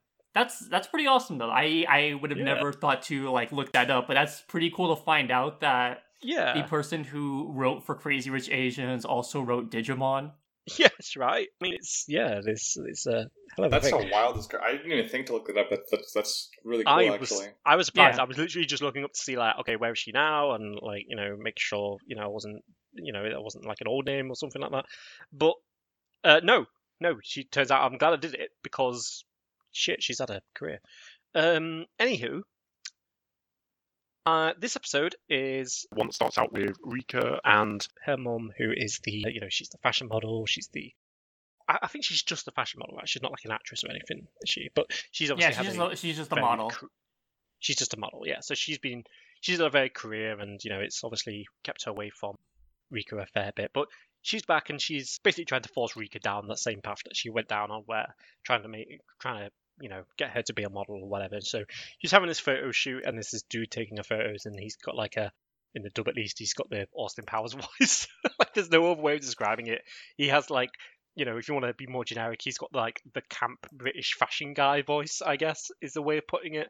It's very reminiscent of Austin Powers. So yeah, so there's that, but Rika's not really into it, and this dude's getting all up in her face, and she kind of just like, shoves him over, and her mum's not very happy about that, and sort of, has words to say to her later on.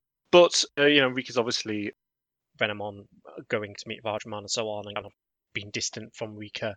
Rika's not terribly pleased about all that. However, it turns out, forgive me if I forgot any plot details here, because I watched it last night and my memory is a goldfish. It kind of accumulates with Rika meeting up with Renamon. They kind of find out where she is, and they all kind of coalesce, and they find her at there's like a sports stadium or some sort of athletic track or what have you, where they find her with Vajramon, and Vajramon is basically saying to her, you should join us. I don't know why you're working for the humans, blah, blah, blah, blah. And Renamon, is not going to join him, put it that way. So they end up in a fight, and, they're trying to, Gilmon's involved, and they're trying to fight him off. So Vajramon is still a pretty tough one to fight. He's also, kind of kicking Calamon around a bit, which isn't very nice.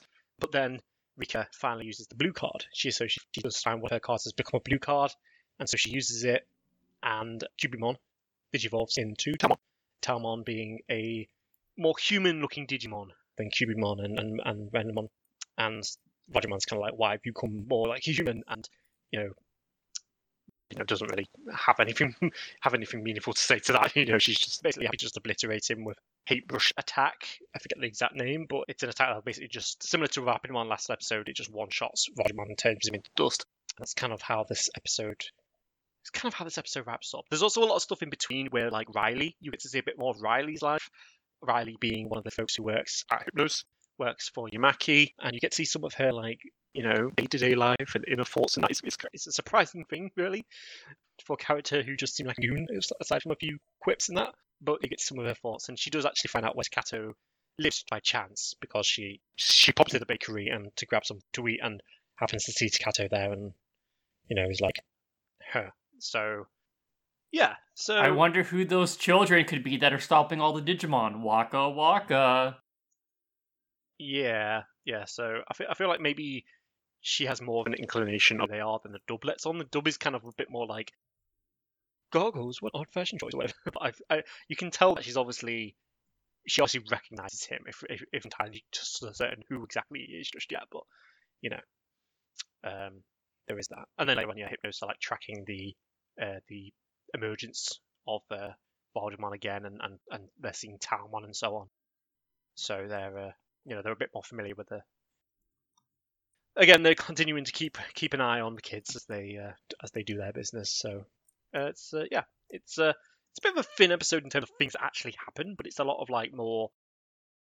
There's a bit more character work in this one, especially for Rika and her relationship with her family, and also getting to know more about another side character in Riley. So yeah, I really enjoy like that Riley like B plot, as weird as it is, because it is very weird. Like it is like it starts with her like at like a gym, maybe like swimming, like doing laps in an Olympic-sized pool, and like people are gossiping about her, like, oh, I hear she like works for a secret government organization. No way, like type of thing. And like she's just going about her day. She's like getting a snack at the bakery. She's just walking it along. Like she's very fashionable too. I gotta say, like she's killing it. First of all, I think we need to make that clear. But it's so weird. But yeah, like I like that like humanizing element of like. She's like a non-character otherwise, right? Like yes. who would even like begin to think like, oh, I wonder what the lady in the chair is doing on her day off. But it's just so like it's nice and like neat to see like, hey, like here's what she does on her day off until she goes to work. It's fine. Like I do like that I do find it funny that they give her all this character, because one of the things that I always notice with these characters are Riley and what's the name of the other one? Tally. Right, okay.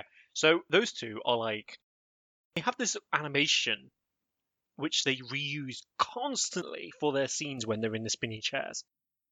It's the one where they like they're like one of the, I think it's like Riley's, no, and it's like Tally, did you say her name was? Tally. Yeah. Tally is the blonde one, Riley is the baddie. Yeah. So they have like Tally up front, and then the chair kind of spins around and the camera spins with it, and Riley's up front and center instead. Like they have that same animation which they reuse constantly for those scenes in the Hypnos building. So it's really funny that they have all this extra stuff that they've now done for Riley.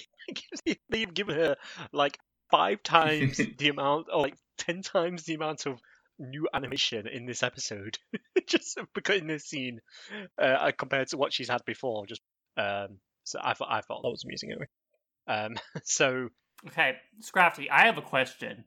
Yes, what's your question? Because in the dub, she talks about like this is the 4th date she's turned down this week because of work. Is she stepping out on Yamaki in the sub, or what's going on? I want the gossip. I feel like the dub writers didn't realize that she was with Yamaki yet, so they had that line in there, because they really isn't, like in the sub she just turns down like an offer from friends to hang out, not like a date or whatever. Also, if you'll both join me for 1 second, I want to show you a cool Easter egg in this episode. Okay. Oh yes. Oh, we're going live. Oh, we're going into the. This is now a video podcast. Going into okay. I heard about this, but I didn't catch it. Yo, is that the hit song from Digimon Bolero? It is in fact the Bolero. Her ringtone in the sub only is the Bolero, which this series just can't stay away from that song. Is that the hit song with good from reason? From the Tokyo 2020 Olympics? Bolero. Oh god. God, yeah, like it's so funny that even after Chiaki Kanaka was like, "Yeah, I'm going to do as much as I can to distance the series from the previous ones," they're still like, "Nah, we're putting the song in. You can't stop us." That's a fun cameo. Yeah, it's great. Who doesn't love classical music in their Digimon? I do. It is great. I just think it's funny. Like it seems like something that someone snuck in there as like a little like sly nod. Also, it made the dub, which I think is the first time Bolero's made the dub. Yeah. Yeah, so, that was... Did it make the dub? What, the Bolero ringtone? The ringtone. I think it did. I'm pretty sure. The dub DVD that I had didn't have it. Oh, maybe. Maybe it didn't. I don't know then. All right, well, never mind. I might have just imagined that. Okay, fine. But yes, I guess... Instead, the dub gives us Austin Powers instead. So there's a fantastic replacement. I swear, I thought I was losing my mind when that happened, especially because I had just watched Austin Powers a few months ago, and then I was like, "Why is this happening?" Oh my god! That's our celebrity voice impersonation for the episode. Hang on. Sloan, you watched Austin Powers in 2021. We had a group watch of it in a Discord. There was like 10 of us watching. I skipped out on Goldmember because it was 12:30, and I was like, I am not staying up until 3 a.m. to watch all of Goldmember. But I watched the first 2. Right. Beyonce's Goldmember featuring Mike Myers. It's also like a stain on her career. Well, I mean, you're not wrong. yeah, that and that Lion King film. But at least that's at least that's classy, I guess. There is one line in Goldmember that still makes me laugh, and it's Michael Caine, who for some reason agreed to be in this movie, saying, "There's only two things in this world that I hate: people who are intolerant of others' cultures and the Dutch." Yeah. Especially funny I just because... really love the line, "I'm from Holland, isn't that weird?" Just like, yes, good. Let's keep making fun of the Dutch. Michael Caine also not exactly that bothered about making fun of, not exactly that fussed if people want to, be mean about other cultures, put it that way. He's a Brexiter, basically, that's what I'm saying. Oh no. Yeah, he's a piece of shit. So, but he does all kinds of crap films. He did Jaws 4. He was in Jaws 4. Yeah, that's right. Yeah. Anywho, this scene was really. Okay, so here's the thing. That dude was weird. I think he needs to be checked out for like a record he may have. So Enrico was totally in the right to want to like feed the camera to him forcibly with her fist. This whole scene, and this pun wasn't intended, but this is the word I'm going with. This scene was framed in a way that makes it negative. It's not a pleasant situation here. This is not like, Rika's posing for the camera and she's like, oh, she's being all, whatever. It's not framed that way. Like, she is obviously not enjoying it. This dude is obviously being weirdly aggressive. I don't think the show is ever going to entertain the notion of like, this guy is actually like, like that person, like the word you were thinking of. But it's a creep. I was going to say pedophile, but okay. No, I'm not. I mean, I'm just saying he's a weird dude. Yeah. I mean, they are clearly at least saying that much. So he is not he's not really respectful of boundaries, put it that way. Like he's definitely not, and no one else, no one there, not just him, but no one there is picking up on Rika's discomfort. That said, it is definitely something that you think about, and it's like, okay, this is something we've not really seen in this show before, like the notion of like the creepy or like not entirely trustworthy adult figure in that sort of domestic sense. Like, I'm not talking about like Uikawa, or I always get his name wrong, but you know who I mean, like the guy at the end of O2, Jameson Price. Like, he was obviously a villain, but he wasn't necessarily, a bad. Yeah, he was wrapped up in the Digimon stuff, is what I'm trying to say. Okay. So yeah, this is like something where it's fairly unnerving. Obviously, there's so much like if you pay attention to any stories coming out of the entertainment industry or like the modeling industry, fashion industry and stuff, both in Western countries and in Japan, then you know that like there's a lot of shady shit and like bad vibes, and especially for like young girls and so on. Like it was really sort of uncomfortable scene. And the Austin Powers impression, like the blatant Austin Powers impression, really kind of adds to the discomfort of the scene. Put it that way. It didn't help. It didn't help at all. So, to be fair to Austin Powers, he does state that he would never sleep with a drunk woman because she can't give consent. Whoa, King. Wait, does he actually say that? Like, he actually says that in the first Austin Powers movie. And there's like no punchline there. No, there's no punchline. Like, he just straight up just says he turns down, I think, Elizabeth Hurley because he says you can't give consent because you're drunk, baby. And then the scene just so ends. The baby is kind of the punchline there. I mean, it's sort of the punchline, but yeah, that's still cool. Okay, that's surprising. Well, I guess if Austin Powers wasn't a firm moral figure that like people such as children could look up to, he wouldn't have appeared in Space Jam 2. So I think he's he's God, that's right, a role model. I gotta go take a lap. Be right back. You both hold down the podcast. Can't believe that Austin Powers, international shagadelic man of mystery, is more of an upstanding moral figure than James Bond, like objectively. Yeah, I mean that's not too surprising when you think about who James Bond is, but even his parodies are more on the level. Like even that dude from Kingsman is like more on the level. Like, yeah, you know. At least Eggsy from Kingsman got consent. Yes, he did. He very much did. I appreciate the moment during the photograph scene where like Rika thinks about like he's like, oh, you can be just like your mom, and like there's like you have like the like negative colors, and it's like she's being sent to the shadow realm by the very thought that she might become a model one day. Yeah, see, there's a bit of a tonal difference between the dub and sub versions of this scene. In the dub, it very much seems like Rumiko is trying to force her into doing this, like. She wants her to become a model at all costs, and like isn't really like, considering her feelings in this. In the sub, it instead seems more like she just wants to spend more time with her daughter because the last episode that she appeared in, her Rika's grandma, so Rumiko's mom, like kind of like gently call her out for not paying enough attention to Rika and not giving her the time she deserved. So this is her attempt at spending more time with her while also being able to do her work. So she just ordered a nice little camera test for her that she can try out and see if she likes. I think that considers far too much like foresight and like well-meaning on Rumiko's part to be feasible. Just with how we've seen, and like I don't know if she has been represented the same way in the sub, but she has just been kind of like like she's a lot less flaky in the sub.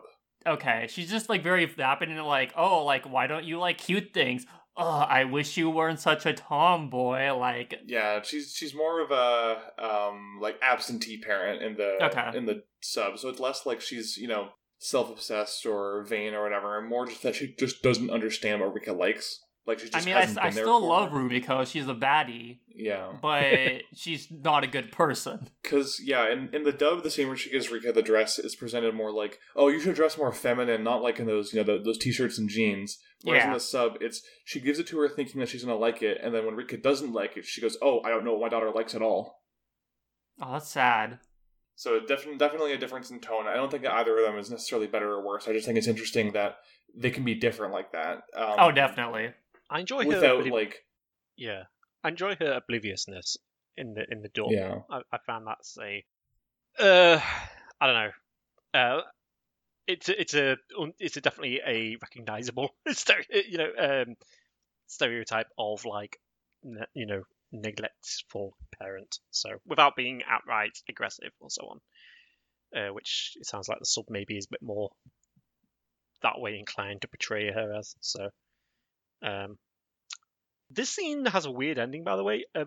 I know you said feed her the camera, Sloan, but I watched this scene and I was like, wait, this looks really weird, and I just thought it looked like she like force pushed them all down on their ass, because like she sort of shoves the camera away, but then like everyone behind the camera guy falls over as well, and I'm just like falls back as well, and I was just like, hang on, did she just like skywalker them to the ground or something? Like what? So, as they deserve. It's like there's obviously a lot of like comical. There's a bit of comical direction to this scene, which I don't think it probably should have, but that made me laugh at the end when they would just collapse. So I mean, if it didn't have the comical direction, like it would feel like a lot more distressing. Which I mean, it still is and should be, but yeah, it adds to it. But yeah, it's a different. Rika saying, "I'd rather be eaten by snakes than wear this ugly dress" was like, I mean, she's right. It was very ugly. Vibe. Yeah. That dress was not the vibe. Yes. So we mentioned the evolution sequences, and Talmon's is fantastic. I've got to say. Completely, yeah. I really adore both Talmon's and Renamon's Mega Evolution for this series. Like they look very beautiful, and like the way they're framed and directed and whatnot. Yeah, Talmon's is great. Like the difference between this and Rapidmon, because like Rapidmon had the janky CG, like we discussed. I won't hop on that anymore really, but Talmon, by comparison, it's all hand-drawn animation, or not CG. And sorry, not polygonal models, I guess is the right way to put that, or what have you.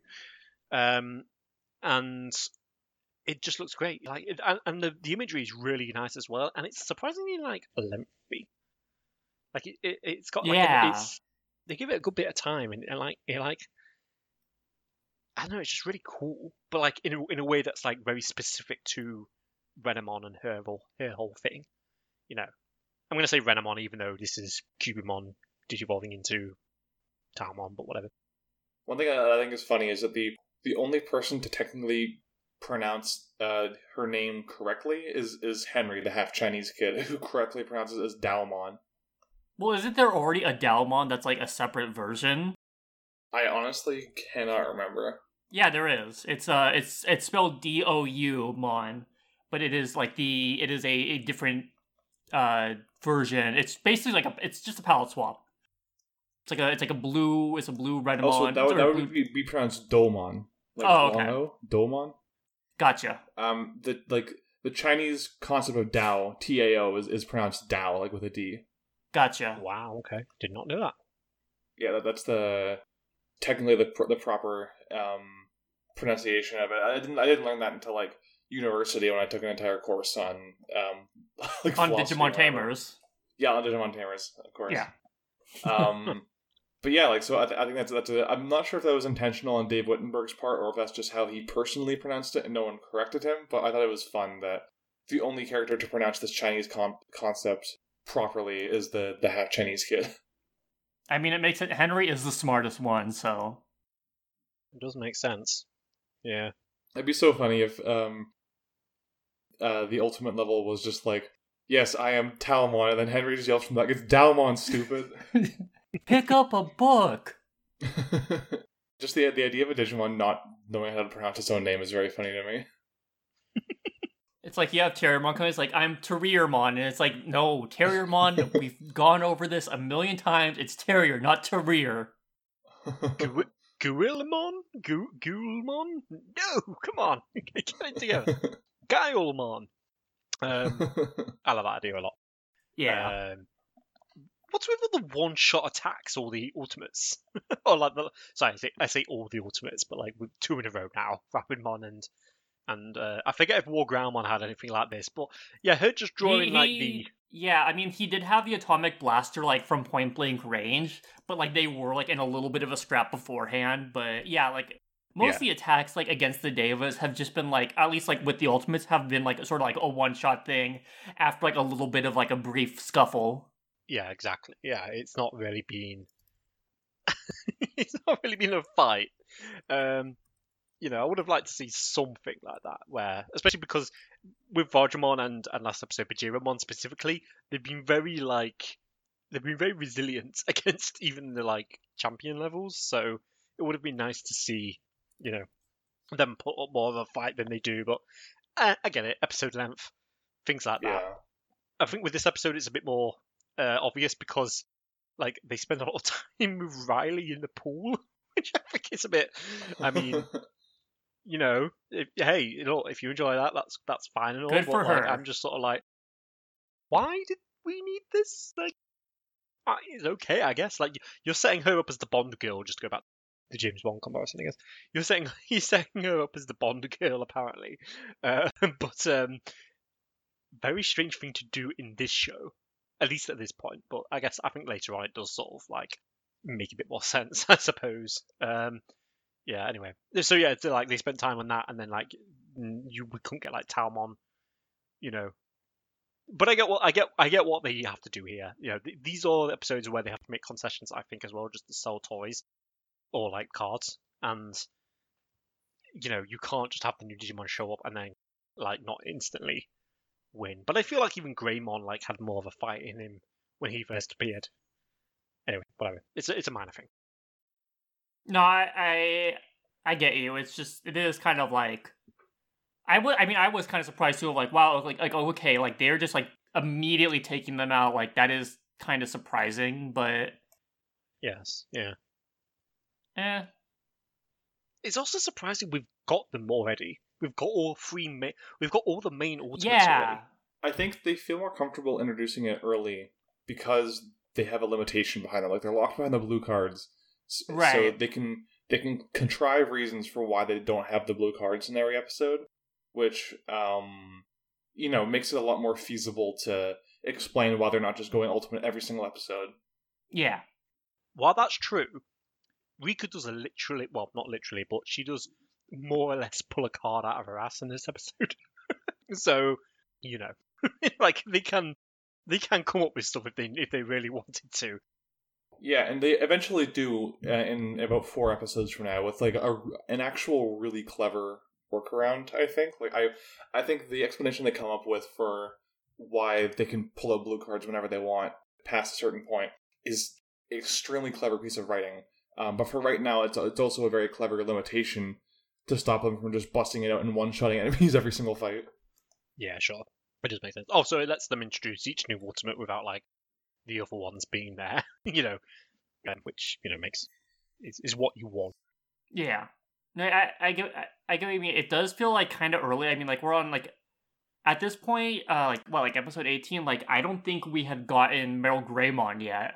Like it's pretty early, but yeah, Meryl Greymon wasn't until episode 21 of Adventure. 21 was Tokyo, so it would be episode 20. Oh, sorry, 20, it was 20. Yeah, literally two episodes from now. Like they get their first Ultimate. I know we're not going to get the Megas for a good while now. Like they are. Yeah, they're about 20 episodes off now. Yeah, exactly. Yeah. So that's kind of the divide they make here, but it makes sense when the way the Megas work in the show. It makes perfect sense. But yeah, and I think they paper over the issue as well by introducing just a lot more new Digimon in general in the next few arcs. Yeah, that is true. Yeah, and they flesh out obviously they have the introduction of Digimon for the other characters, and there's also just notion here of like this point of the show is the most formulaic it's gonna get, and the way that the show kind of has to or really should do, I suppose, the way it should introduce these new Digivolution, it also kind of begets like a formulaic. Well, it kind of begets a formula in and of itself.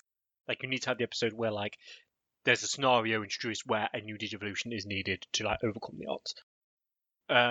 So it kind of makes sense to just get all that stuff out of the way now, because we're about to enter into once this arc finishes, we're going to enter into some arcs where they aren't formulaic and like there's too much other stuff happening, and where if you did spend time to have an evolution episode or what have you, I feel like it would just get in the way, kind of. So that's not to say that every episode here is going to be like story critical and incredibly like meaningful, driving the plot forward, all that. No, we're going to have some episodes which maybe fall a bit more on like the self-contained adventure side of things, but not as much as they are right now. I personally feel. No, yeah, definitely. I think it's probably smart, is what I'm saying. Yeah, it's an interesting choice, but it still works out because like it is very limited. It's not like they're having Growlmon go to War Growlmon 2 and like Gargomon go to Rapidmon, but they are making sure to limit it and like not necessarily drip feed it, but like they're using it sparing, like so that way the moments you get those ultimates matter. Like, it's not like we saw it like against like Sandiramon or Sinduramon. Like we've only seen them against a few of the Devas so far. So, like, it still gives, like, those good moments of, like, oh, like, this is really cool. Like, now we're getting this new form type of thing. And I think it works very, very well in that sense of, like, slowly doling it out and making sure it's not too much, because eventually we will be seeing them a lot more because the circumstances will allow for it. Yeah, totally. If this show had more main characters, kind of like Adventure does, then I think those episodes, you will be seeing those episodes wrap up in the introduction of more ultimate forms. You would have had a Sandiramon taken down by an ultimate form of someone else, but it would have been a worse episode because it would have been more formulaic. So I'm kind of glad that once again I'm thankful for having only 3 main characters. It just makes for a much better show. Despite everything I've said about Adventure handling its ensemble reasonably well, I just think this is an inherently better way to write a show or to write a story in my eye. Definitely. Like, I just think they're doing a very good job. Like, again, like, this is why I sort of each episode with like, wow, these were great episodes, because they're great episodes. Like, Yes. like there's some like weird stuff, like let's say like the translation choices might be different, or there are extended sequences of like Riley at an Olympic-sized pool, like doing laps and like looking at her phone, and it's like okay, but it's like, I mean, like they're still like putting in a lot of work to add to the world, to add to these characters, to build up characters who we may just think as like nameless, faceless people or some such. Like, they're putting in a lot of work for a lot of different things, and it's working out very well because they are taking very different approaches compared to the last two series we've looked at. Yeah, like I don't think the show would change in quality whatsoever if they didn't define character. If they chose not to define characters like Riley as much as they have, I don't think the show would really change that much in terms of quality. But I think it's the reason they do that is because they think about this in the same way. The way that they think about the show led them to do stuff like give Jerry as much as a character as she has, and give John-Yu and like even Ty's parents, as much of a sort of personality and background and so on as they have, and naturally that's going to lead to doing it with characters who maybe they don't even need to do it with, who they like Riley, but it's kind of neat. It adds more flavor, overall to everything. I like, exactly. It adds more, and like if they clearly have the time to do it, then why not? Why not add a little bit of look at like this Hypnos operator's like day-to-day life? Sure, I'm cool with that. I think that's neat personally. Like that's a neat idea. Though now that you speak about it, we haven't seen Jerry in a bit, and I miss her. It makes sense. She'll be They've back been doing very, they've very been soon. doing. That's true. Yeah. Yeah, I know she'll be back, but I just they've also been out of town a fair bit, or like they've been That's doing true. some trips and stuff. Like this episode, the fight at the end of episode 17, kind of, I think it takes them a little bit out of the way, and they've been like traveling on the subway and stuff as well. This episode they go to the sports arena, which I'm guessing is at a real like location somewhere, but I don't know. But it turns out I don't know that much about Japanese sporting venues. But yeah, knowing the show, it's probably a real place, and it kind of makes sense because we haven't seen much of like we do see Kazu and Kenta last episode, and I by the way, I find it funny that like Henry's hanging out with them because he's one of the older kids, and I know that like they know about Digimon now, but I feel like Henry would just draw the line completely at hanging out with them, independent of Takata being there. So he's just like, nope, not interested in hanging out with that's these understandable idiots. because who would want to hang out with Kazu? So Yeah, exactly. Or Kenta. They are.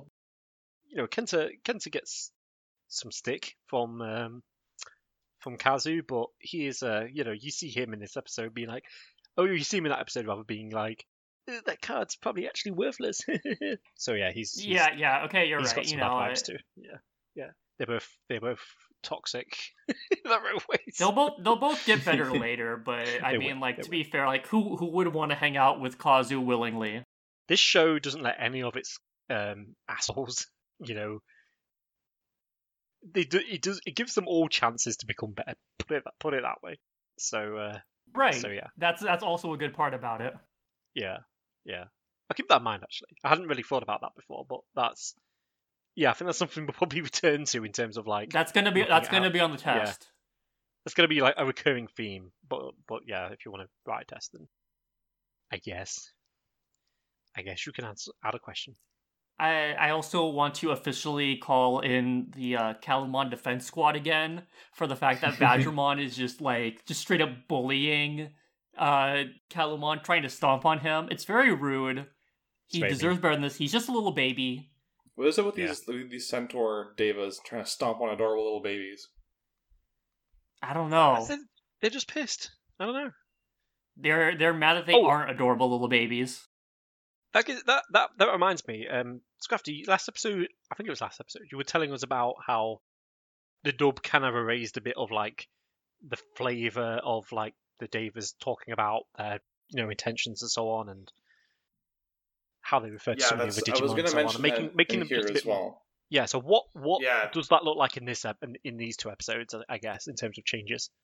So in this episode in particular, when Vajramon's talking to Renamon, he basically, this is the first clear explanation you get of the Deva's goals in the sub, and what he says is, he still just says God, we serve God. They never say who God is, they just refer to God. And I actually did some research into the actual etymology of the phrases he uses, and the word for God that he uses is the polytheistic word. So it's when religions that have more than one deity that they worship talk about God in Japanese, they use just kami. If it's a singular god, like the Christian god or whatever, they use kami-sama. And since Vajramon just uses kami, that implies there's more than one god that exists in his universe, but he only worships one. Okay. And they do use the word worship explicitly as well. He worships and serves God. And he says that their goal is to escape to the human world so that they can grow stronger on their own and then return to the digital world to, for as of now, unspecified reasons. And when Renamon becomes Daomon, he feels very insulted they took a human form, and he says, you're doing it wrong, basically. He says you're not supposed to evolve that way. You're supposed to evolve like we do. Like God wants us to.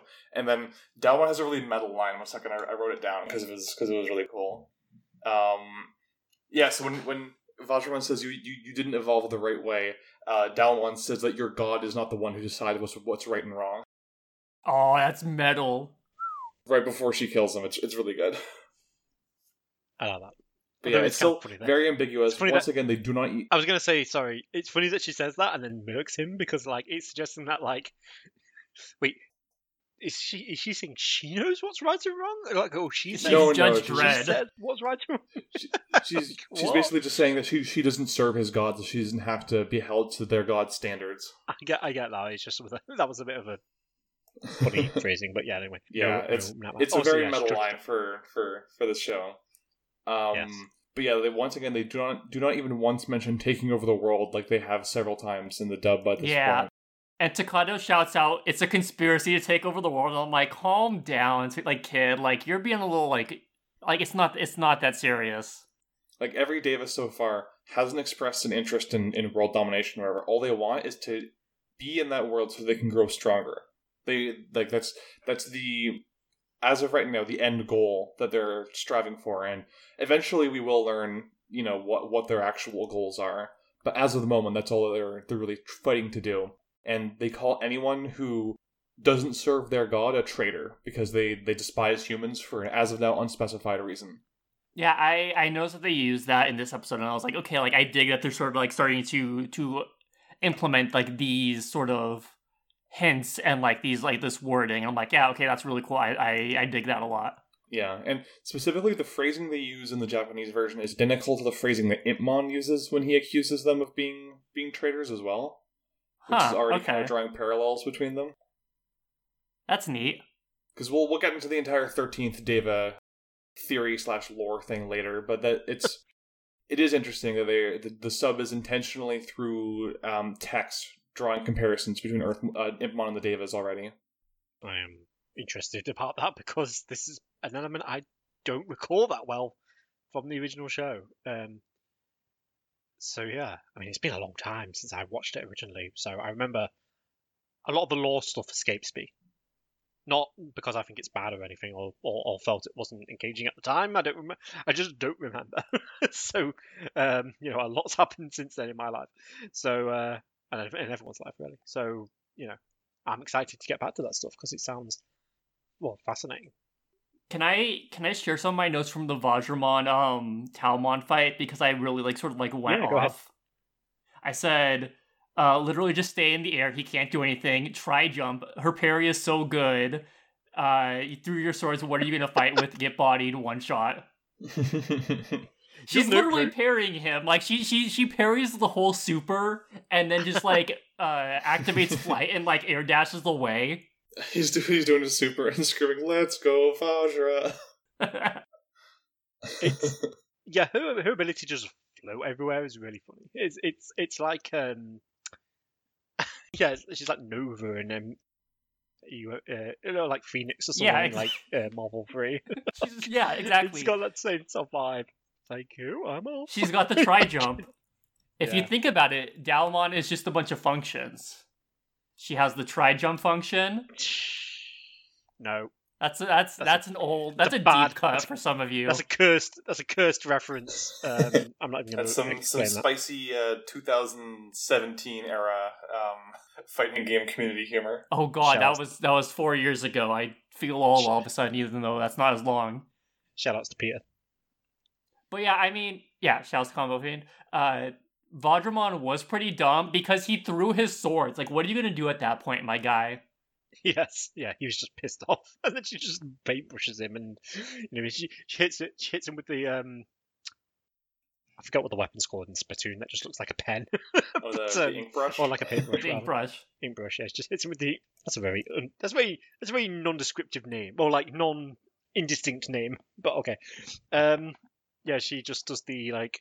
It also just reminded me a lot of Cloud's cross slash from Final Fantasy VII. That seems sort of like vibe to it.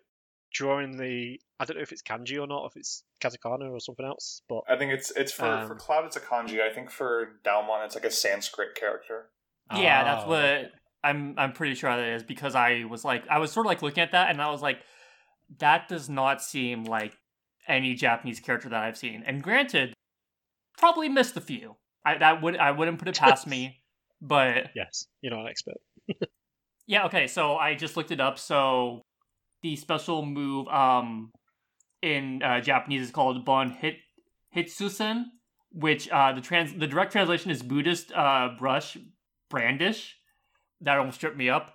Which is the Talisman of Light, and that is the Sanskrit character. I can't pronounce it. I don't know. I'm gonna post it in our chat, but I can't pronounce it. But yeah, so it is a specific Sanskrit character. I'm not sure what it means. Yeah. I'm sort of surprised that, like, it may just speak to the way that Digimon was at the time, maybe, like, fading a bit in popularity overseas, but, or even in Japan, I suppose. But I'm surprised there was no, like, uproar about, like, the religious, like, stuff in this show. You know, the amount of, like, religious like overtones and you know I forget the phrase, but like, you know, I'm talking about like what's the phrase, like iconography. That's the word I was looking for, like iconography. Like there's a lot of stuff in this show which is even compared to the last two seasons, like especially with the Renamon stuff, like it's much more explicitly like religiously inspired, I suppose. And I'm surprised that didn't cause any sort of like furore or, you know, hand wringing, I suppose. Like, obviously nothing like actually, you know, with any substance, but the kind of shit that like. I mean, like Pokemon you would have to know to know. Pokemon satanic. I guess so, yeah, because I think the Pokemon with satanic stuff was based on literally fuck all. So, like literally it was based on evolution. Oh well, that was it. Yeah, I guess that was something. But yeah, I don't know. I guess you'd have to know. Yeah, I think that's the thing. And also, Digimon wasn't just not as popular as it was back then, as it was when it first started. So, who knows? Yeah, Gundam took the bullet for them. They were the soldier standing over the bed. Yeah, because in the early 2000s, when Gundam Wing was airing on Toonami, it was the first Gundam show to get a dub in a widely released dub in North America. Yeah. And they started selling like action figures and model kits from the series.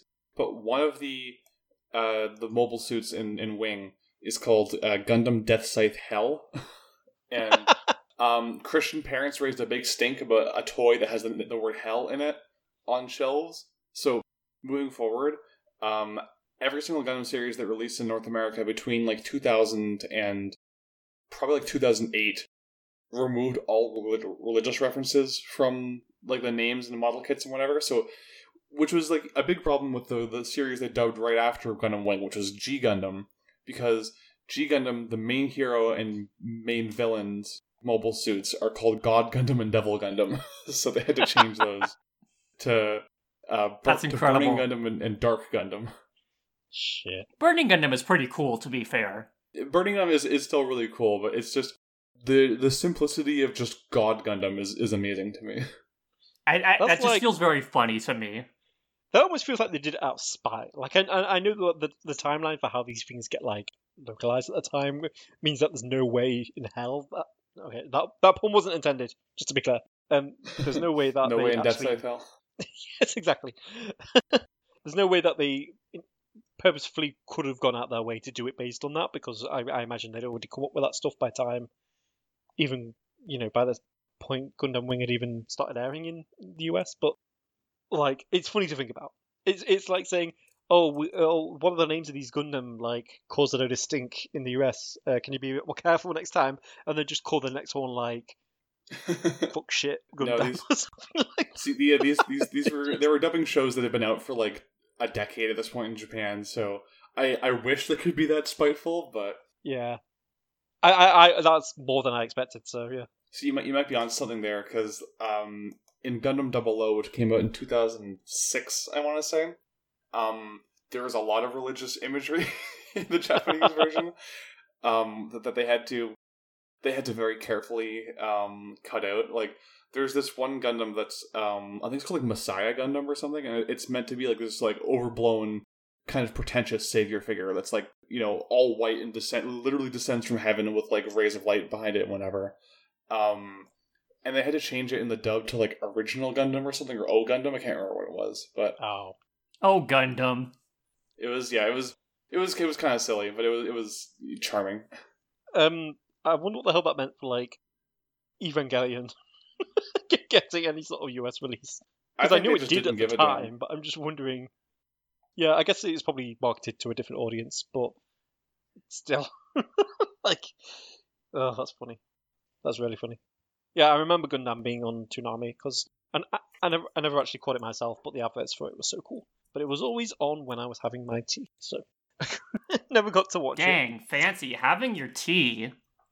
Well, that's very British. Dinner. That might be the most British thing you've talked about on this podcast. Dinner, like, there's lunch and dinner, but sometimes we just call dinner tea. That's so... But it's always food. And I rarely drink tea at that time. That's weird, no offense. You honestly have. Like, I can't process the idea of, like, calling dinner tea, especially when you're not having tea. I mean, I get the, like, origin of it. Like, it's not something I've ever done, but I can imagine it came from, like, that would be a time when, like, would have some tea or whatever, and, I don't know, some Jane Austen type shit. But I don't know why it's still used to this day, but it just is. That's just how shit works here. Like, anyway. So I've been trying to, for the past few minutes now, trying to figure out, like, what that, the character that Dalmon draws with the paintbrush, which I'm probably going to butcher this. I am very sorry, but I'm actually kind of curious about this now that I've started looking up. So it's pronounced like who, I think it is, like a short U or something. And at least from the best that I can immediately tell, in the Sanskrit dictionary, it's a particle expressing like between like something like remembrance or recollection, doubt, assent, anger, aversion, reproach. Like, there's a lot of potential different meanings to it. But also the one I found, like, isn't using the exact same characters, but it seems to like convey like a lot of the same characters itself. There was another one I found in a Sanskrit to German one, which I actually cannot comprehend at all because what little German skills I had are now gone. So same. There's your Sanskrit lesson for the day. I wasn't expecting that today, but there we go. it means something for sure, and it's something that I am not sure of. Well, I could have told you that. But you didn't. promising us a lesson and then, just let down. Let down. Tom's like, well, I could have known that. I could have told you it meant something. Just like literally, I could have said those words. I think we're probably done with this episode. of the. I think so. Maybe? Last thing I'll say. Okay. I love that the characters actually effectively use their eyewear. Like they have the cool like Rika has the cool glasses. Henry has his hipster glasses, which I really like. Like they're kind of a vibe. John Lennon shades. Yeah, they're actually kind of a vibe. I dig it. Does he have the green lenses or something? Yeah. Yeah, that's he's one cowboy hat away from looking like that dingus cowboy. Oh no. I appreciate the cool shades. I think it looks pretty cool. And then Takada uses the goggles and is the first of the Digimon main characters to actually use a goggle correctly. Yes, I appreciate that a great deal. Also, Atlas, send Kaneki the money. You ripped this off wholesale for Persona 4. Just dang, you're right. You have checks to There's write. fog. Yeah, I just realized it in this episode. No, wait, they just totally ripped that off in Persona 4. It's easy to joke about Persona ripping stuff off, and it certainly did in a lot of ways, but it put its own spin in it. Characters wearing goggles specifically to let them see through some sort of weird magic fog so they can fight monsters. Get the fuck out of here. That is blatantly a Tamers thing. They just took. You're telling me that the Digimon Tamers went to Akihabara? Sounds like they ripped off Persona 5. Yep, sounds like it. Oh, Christ. I think that's all we have for these episodes. If we're making these jokes, there's one more thing I wanted to make. One more thing. I need a sound announcement for One More Things because we're doing a lot of One More Things lately. I loved Rika's gay awakening at the end of this episode. Oh, that's true. You're right. Yeah, it's at the very end, right? Yeah, the very end. The episode gets its title from the Japanese line she says. Okay, I forgot this. What happened? Because in the dub she says, "You look so heroic in the moonlight." In the sub, she straight up says, "Oh, you look so beautiful in the moonlight." Look, okay. Yeah, we're going to be getting some. There's going to be a lot of talk about Digimon gender in a few episodes. I am pretty sure, and that is when I am going to go completely off. I am going to get academic papers. I am going to write essays, and we're going to listen to me get on my soapbox again during this podcast. It's been in the closet waiting. That wasn't a pun. Yes, even though it accidentally was. It wasn't a pun. But I'm bringing the soapbox out of the closet, and we're going to talk about gender when that comes up in Digimon. Sloane's channeling Tai at the end of Last Evolution Kazuna. She's getting ready to sit down and write her thesis on. Yeah, exactly. Digimon. Yeah, exactly. Look, it's been a long time since I've been able to do this, so we're gonna do it once it comes up. And that's not a spoiler, by the way, in case anyone hasn't seen that film. You will get by with that film very well, very fine, thank you, without knowing that. But yeah, that's So I can't wait for that Scrafty. Yes. If anyone wants to send in thoughts, questions, queries, other reasons that Atlas owes Chucky J. Konaka money, where can they send that to? If you want to send us emails about how Atlas are a bunch of hack frauds, you can send those to diginovacast@gmail.com. That's diginovacast@gmail.com. Or slide right into our Twitter DMs, which are always open and accepting your queries. So please do send them in. We love talking about that kind of stuff. It's one of our favorite parts of the episodes when we get to do it.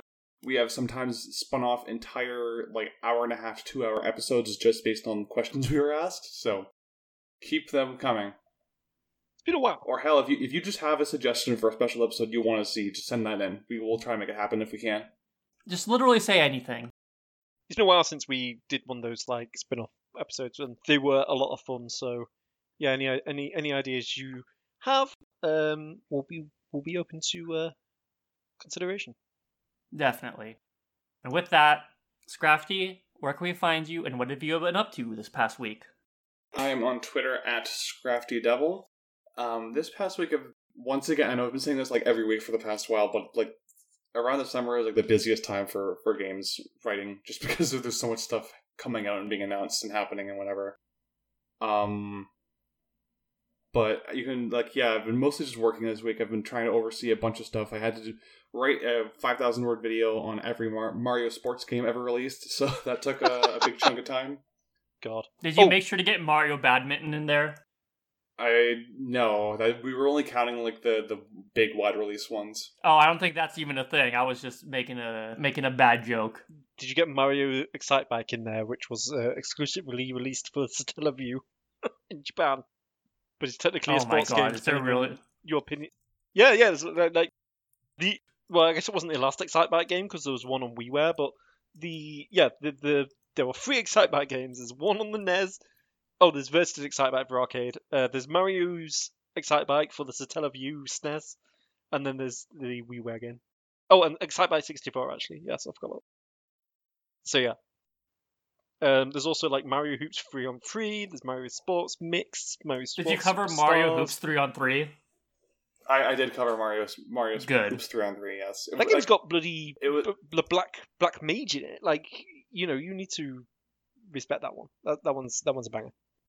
For sure, yeah. And yeah, so aside from that, I've basically just been kind of hanging out, playing some Guilty Gear. Started replaying Apollo Justice with my friend on stream. I still think that's probably my least favorite mainline Ace Attorney game. However, it's still pretty good. I like the first case a lot. The first case is fantastic. I think the first case is the apex of the game, and from there it's all downhill, unfortunately.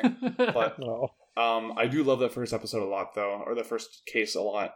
It is fantastic. I loved seeing people's reactions to it on stream when we did it. It's very fun to re-experience. Did Shu Takumi write that one? Yes, Shu Takumi wrote the original trilogy, Apollo Justice, and both great Ace Attorney games, and that's the extent of his work on the series as of right now. Interesting. Yeah, because everyone seems to be fairly down on Apollo Justice for at least compared to the other games in the series. I'm sure overall it's fine. Yeah, I think it's a strange case of a game that has a lot of ambition but doesn't actually care about fulfilling that ambition, if that makes sense. It does a lot of big swings trying to hit the fences, but because of that, it's more difficult to pay off the things that it sets up. It sets up some extremely compelling mysteries in the first case, and the way that some of those are resolved feels very flaccid by the end. Oh, that's a shame. Yeah. It's alright overall, though. I think, like I said, I think the first case is legendary. I think the rest of it is pretty fun, so looking forward to seeing more reactions on that. Look, Apollo Justice has Trucy, so it's automatically top tier in my opinion. Trucy is good, but she's no Maya though. Maya is still the top tier assistant character. That's fair. Fair enough. Yeah. My first I played 1 all the way through, and then I played 5. So I'm a big Athena fan, but I feel like I'm one of the only few people that give a shit about characters from Dual Destinies. So okay. I liked Athena. I'll fan club by myself. Okay, that's nice. I hope she comes back one day. I hope we get more Phoenix Wright games one day. Yes. Well, hey, next week, we are technically getting 2 new Phoenix Wright games. Unless you played the translated versions of the. Yeah, unless you played the. Unless you're Scrafty. Well, I thought you might have done it, Sloan. To be honest, as well. I don't think it's particularly hard to do so. Is it? I can't be bothered to put in that much work. I am too lazy and tired. Same. Yeah, it's paid off. Anyway, sorry, Scrafty. Sorry, Scrap. We kind of interrupted you. Sorry. That's no worry. I honestly don't have a whole lot more to say, so I'm glad that you were able to, get some more discussion out of that. I had a pretty uneventful week other than work. I watched. Oh, sorry. There were 2 things I do want to mention. I watched Space Jam: A New Legacy and forgot it within an hour of finishing it. As it should be. That is perhaps one of the most vapid films I've ever seen in my entire life. Better or worse? Did you pay money to see it? That's what I have to ask. Did you pay? So I'm an upstanding and moral citizen, so of course I paid money for it. I would never pirate any movie ever. That's just wrong. I didn't mean that. I just meant did you get a free ticket from work or something? The theaters aren't even freaking open in Canada. I couldn't have seen it in theaters if I wanted to. I don't even know what's happening in Canada. Y'all have my condolences. Doug Ford is a menace. We all have our own menaces to deal with, I think. That's Between true. the three of us, Sloan, the three countries we're in. I was going to say shitholes, but then I can only really speak to my country. I'm not going to speak to both of yours. You can speak to my country too, don't worry. Okay, cool. Yeah, is that better than the original, or no? Or is it just like an apples and oranges? It's hard for me to say because I don't think either are good movies. That's like saying is uncontrollable diarrhea better than uncontrollable vomiting? It's like they both suck at the end of the day. That's... Shades of shit. If I had to say, I guess this one's better just because it actually has like more exciting action and more creative animation. But again, it like more than half of that movie left my brain the second I turned it off the TV. So it's not the best. On the flip side of that, though, I finished Odd Taxi, and that is a masterpiece. Like an absolute masterpiece. It's one of the best anime I've seen in years. And it's a bit frustrating that I can't talk about why it's so good, because that would kind of give away what makes it so magical. I think it's... Last week I described it like a Coen Brothers movie, but like as an anime, and I stand by that. It has some incredibly crazy twists near the end. Overall, just like, it keeps you guessing the whole time. It's one of those series where at times you can't even tell what the main character is thinking, which is like makes for some really compelling drama, because sometimes you don't know, whose side he's on, or whether he's, got the best intentions or is secretly a villain or whatever. And it just makes it a lot more engaging as a watch overall. I liked it a lot. Again, I can't say much about it without giving away why it's so good. So if you like good media, go watch Odd Taxi. I'll have to check it out at some point. So yeah, I think that's all for me right now. What about you, Tom? Where can we find you? What have you been up to? You can find me on Twitter on at ColdManHeart. I've not been able to much the last week. It's been getting ready to move this weekend, so I've just been really way too busy between that and work to like. Well, I wanted, I packed all my stuff away, so I haven't really been playing many games other than like Picross on my Switch and Pokemon Go. I was playing a lot of that because they had the Go Fest over the last weekend. Picross is a good game, to be fair. So yeah, Picross is great. You can't really talk about it because it's just a puzzle game. Like, you could explain the rules to someone like once and that's about it. But it's a good time sink while I'm watching like YouTube or Netflix or whatever. Oh, that reminds me actually. I did rewatch all of Sex Education on Netflix, which is a very, very good show. It's about... So it's such a strange show. Like it's both really strange and not at all. Like it's built around the sort of tropes of like your John Hughes style teen high school drama, like comedy dramedies, whatever. Your Breakfast Clubs, your Ferris Bueller's, all that sort of stuff. But it's set in a weird sort of like off-kilter version of England. Like it's set in England. All the casts, well, sorry, not all the cast, but all the characters are, English, British, etc. For the most part. I think most of the actors and actresses are British as well, except for like Gillian Anderson, who is, she is American, but she does an extremely good British accent, and has done for many years, and she's one of the stars of this show. So she plays like a sex therapist. Her son is someone who naturally has a bit of a hard life because his mum's a sex therapist, and that leads to awkward scenarios. And he ends up, but he's basically picked up a lot from her essentially. And even though he's sort of like an awkward, like nerdy kid at school, he ends up giving a lot of like advice to his fellow students about sex and relationships and so on, because it's an incredibly like horny school basically, and there's just but everyone's also like an idiot and has no idea about like important stuff and they get confused. Like the first episode of season 2 opens with like everyone just like in a panic because there's been a chlamydia outbreak and people are running around wearing masks and stuff, and they're just like, no, that's not how any of this works. And they're just like, it's just mental. So it's really funny. It's really sweet. It's kind of like, I said it's a cross between like Skins, if you know that show, which was like a teen drama. I know of it. In the UK.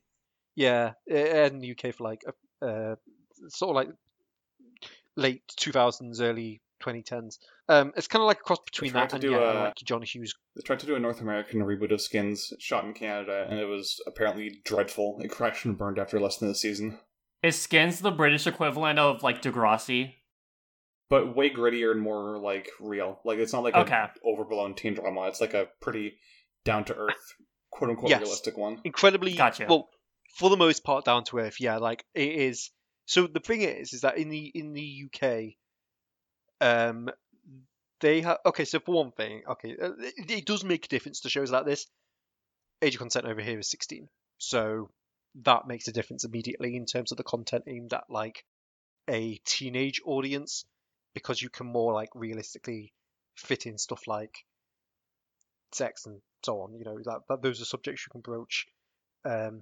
Meanwhile, in the US, you also have a problem where like shows on networks aren't going to have people giving like F-bombs and stuff. But whereas over here, after 9 o'clock, it's pretty much anything goes to an extent. On any channel, for the most part, you know, except maybe like the sports channels or something. So yeah, it's just a different atmosphere. Like In Betweeners was another show which was like far more comical, but it had a similar sort of like premise. And Sex Education feels like it's spun off of those, but like it's put through the lens of like your Breakfast Clubs and stuff like that, or like more recently stuff like Mean Girls or Easy A and those kinds of comedies. Superbad, I suppose, also comes to mind. So yeah, it's really good. All the cast kill it. Season 3 starting in like a month or so I'm really excited for that. It's been way too long. I think COVID messed up the like filming and stuff. So yeah, that's all I've been doing. I've been watching that. I'm packing and working, and so I'll probably be back to playing video games soon. Nice. Neo the World Ends so we both had weeks that were simultaneously busy and uneventful. Yes, exactly. How about you, Sloan? Where can we find you? What have you been up to? You can find me at Sloan Rosette. The only major thing was, since 2 very good games are coming out next week, or hopefully very good games, we'll see, but previews seem good. So I wanted to get AI the Somnium Files off my plate because I started it along with some other friends, and in the Discord we were sort of having like a book club going. I finished it. That game is fantastic. I think that might be my favorite Kasuden Uchikoshi game, but I'm not sure. Like, I would need more time to sort of like ruminate on it, and like I want to play through 999 in VLR again, Virtuous Last Reward, so I'll get to that at some point. But yeah, that game is fantastic. The ending was not at all what I would expect, but it was amazing, and I was at a loss, and the end game for that game just really goes like in a way that like every other Uchikoshi game sort of goes, and it's fantastic for it. Like, it's so good. I love that game. It's a great game. I'm glad you great game. I'm glad you played it. I hope more people play it. I hope the sequel gets more eyes on it as well. I feel like that game had a problem where like when it came out, it was kind of like priced at a premium. I feel like.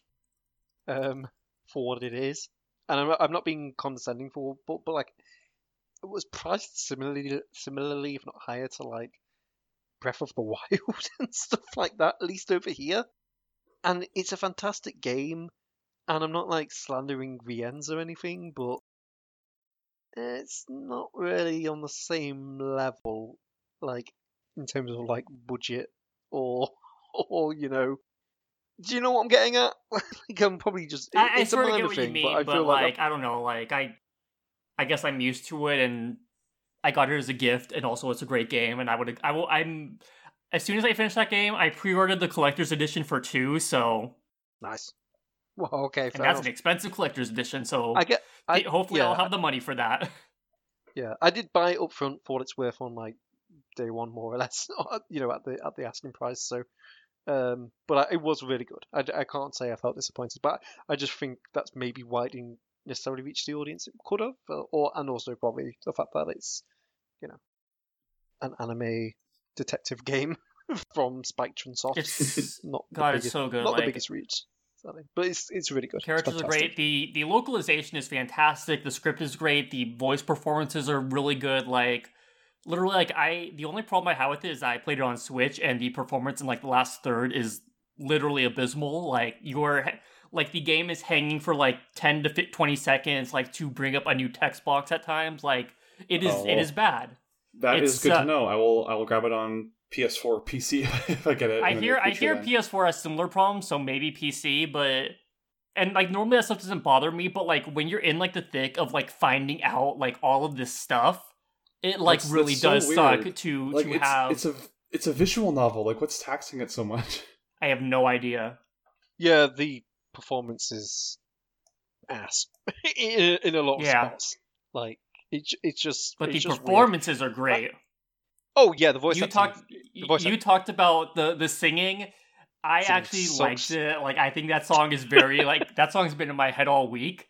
But then again, I like stuff like that, and like I thought it was cute and like fun, and I'm like, okay, like sure, like it's not the greatest, but it could be worse, and it's fun enough for me to be like, okay, I can excuse the not as great singing.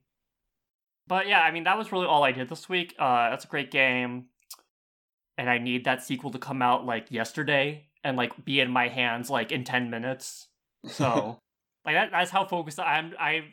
I've got a new hyperfixation, y'all. Yes. Gotta love that. I love finding something you're very passionate about. It's very nice. Other things I'm passionate about include Digimon and Digimon Tamers, which next week we're gonna look at episodes 19 and 21. How's that for a segue? That was a good segue. That was masterful. Thank you. I try very hard. Usually it's not that high of a level, but sometimes we make it work. So yeah, 19 and 21, we are still trucking along. Soon enough, we'll be getting to our first OVA for Digimon Tamers, which I'm pretty excited for. But until then, we're going to keep going up against some Devas. Yes, more Devas. Keep them coming. Yeah, I'm looking forward to the next batch of episodes. There's my favorite Deva gets introduced in them, so I'm very excited to talk about that. I bet I know which one it is. You'd have to be like either like very, very ignorant or not know me to not figure out which Deva is my favorite. To be fair, it's a really good Deva, and I think that might be my favorite too. It's super good. It's very good. Anyways, that has been our show, and thank you for listening. Thanks, everyone. Bye. Thank you, everyone.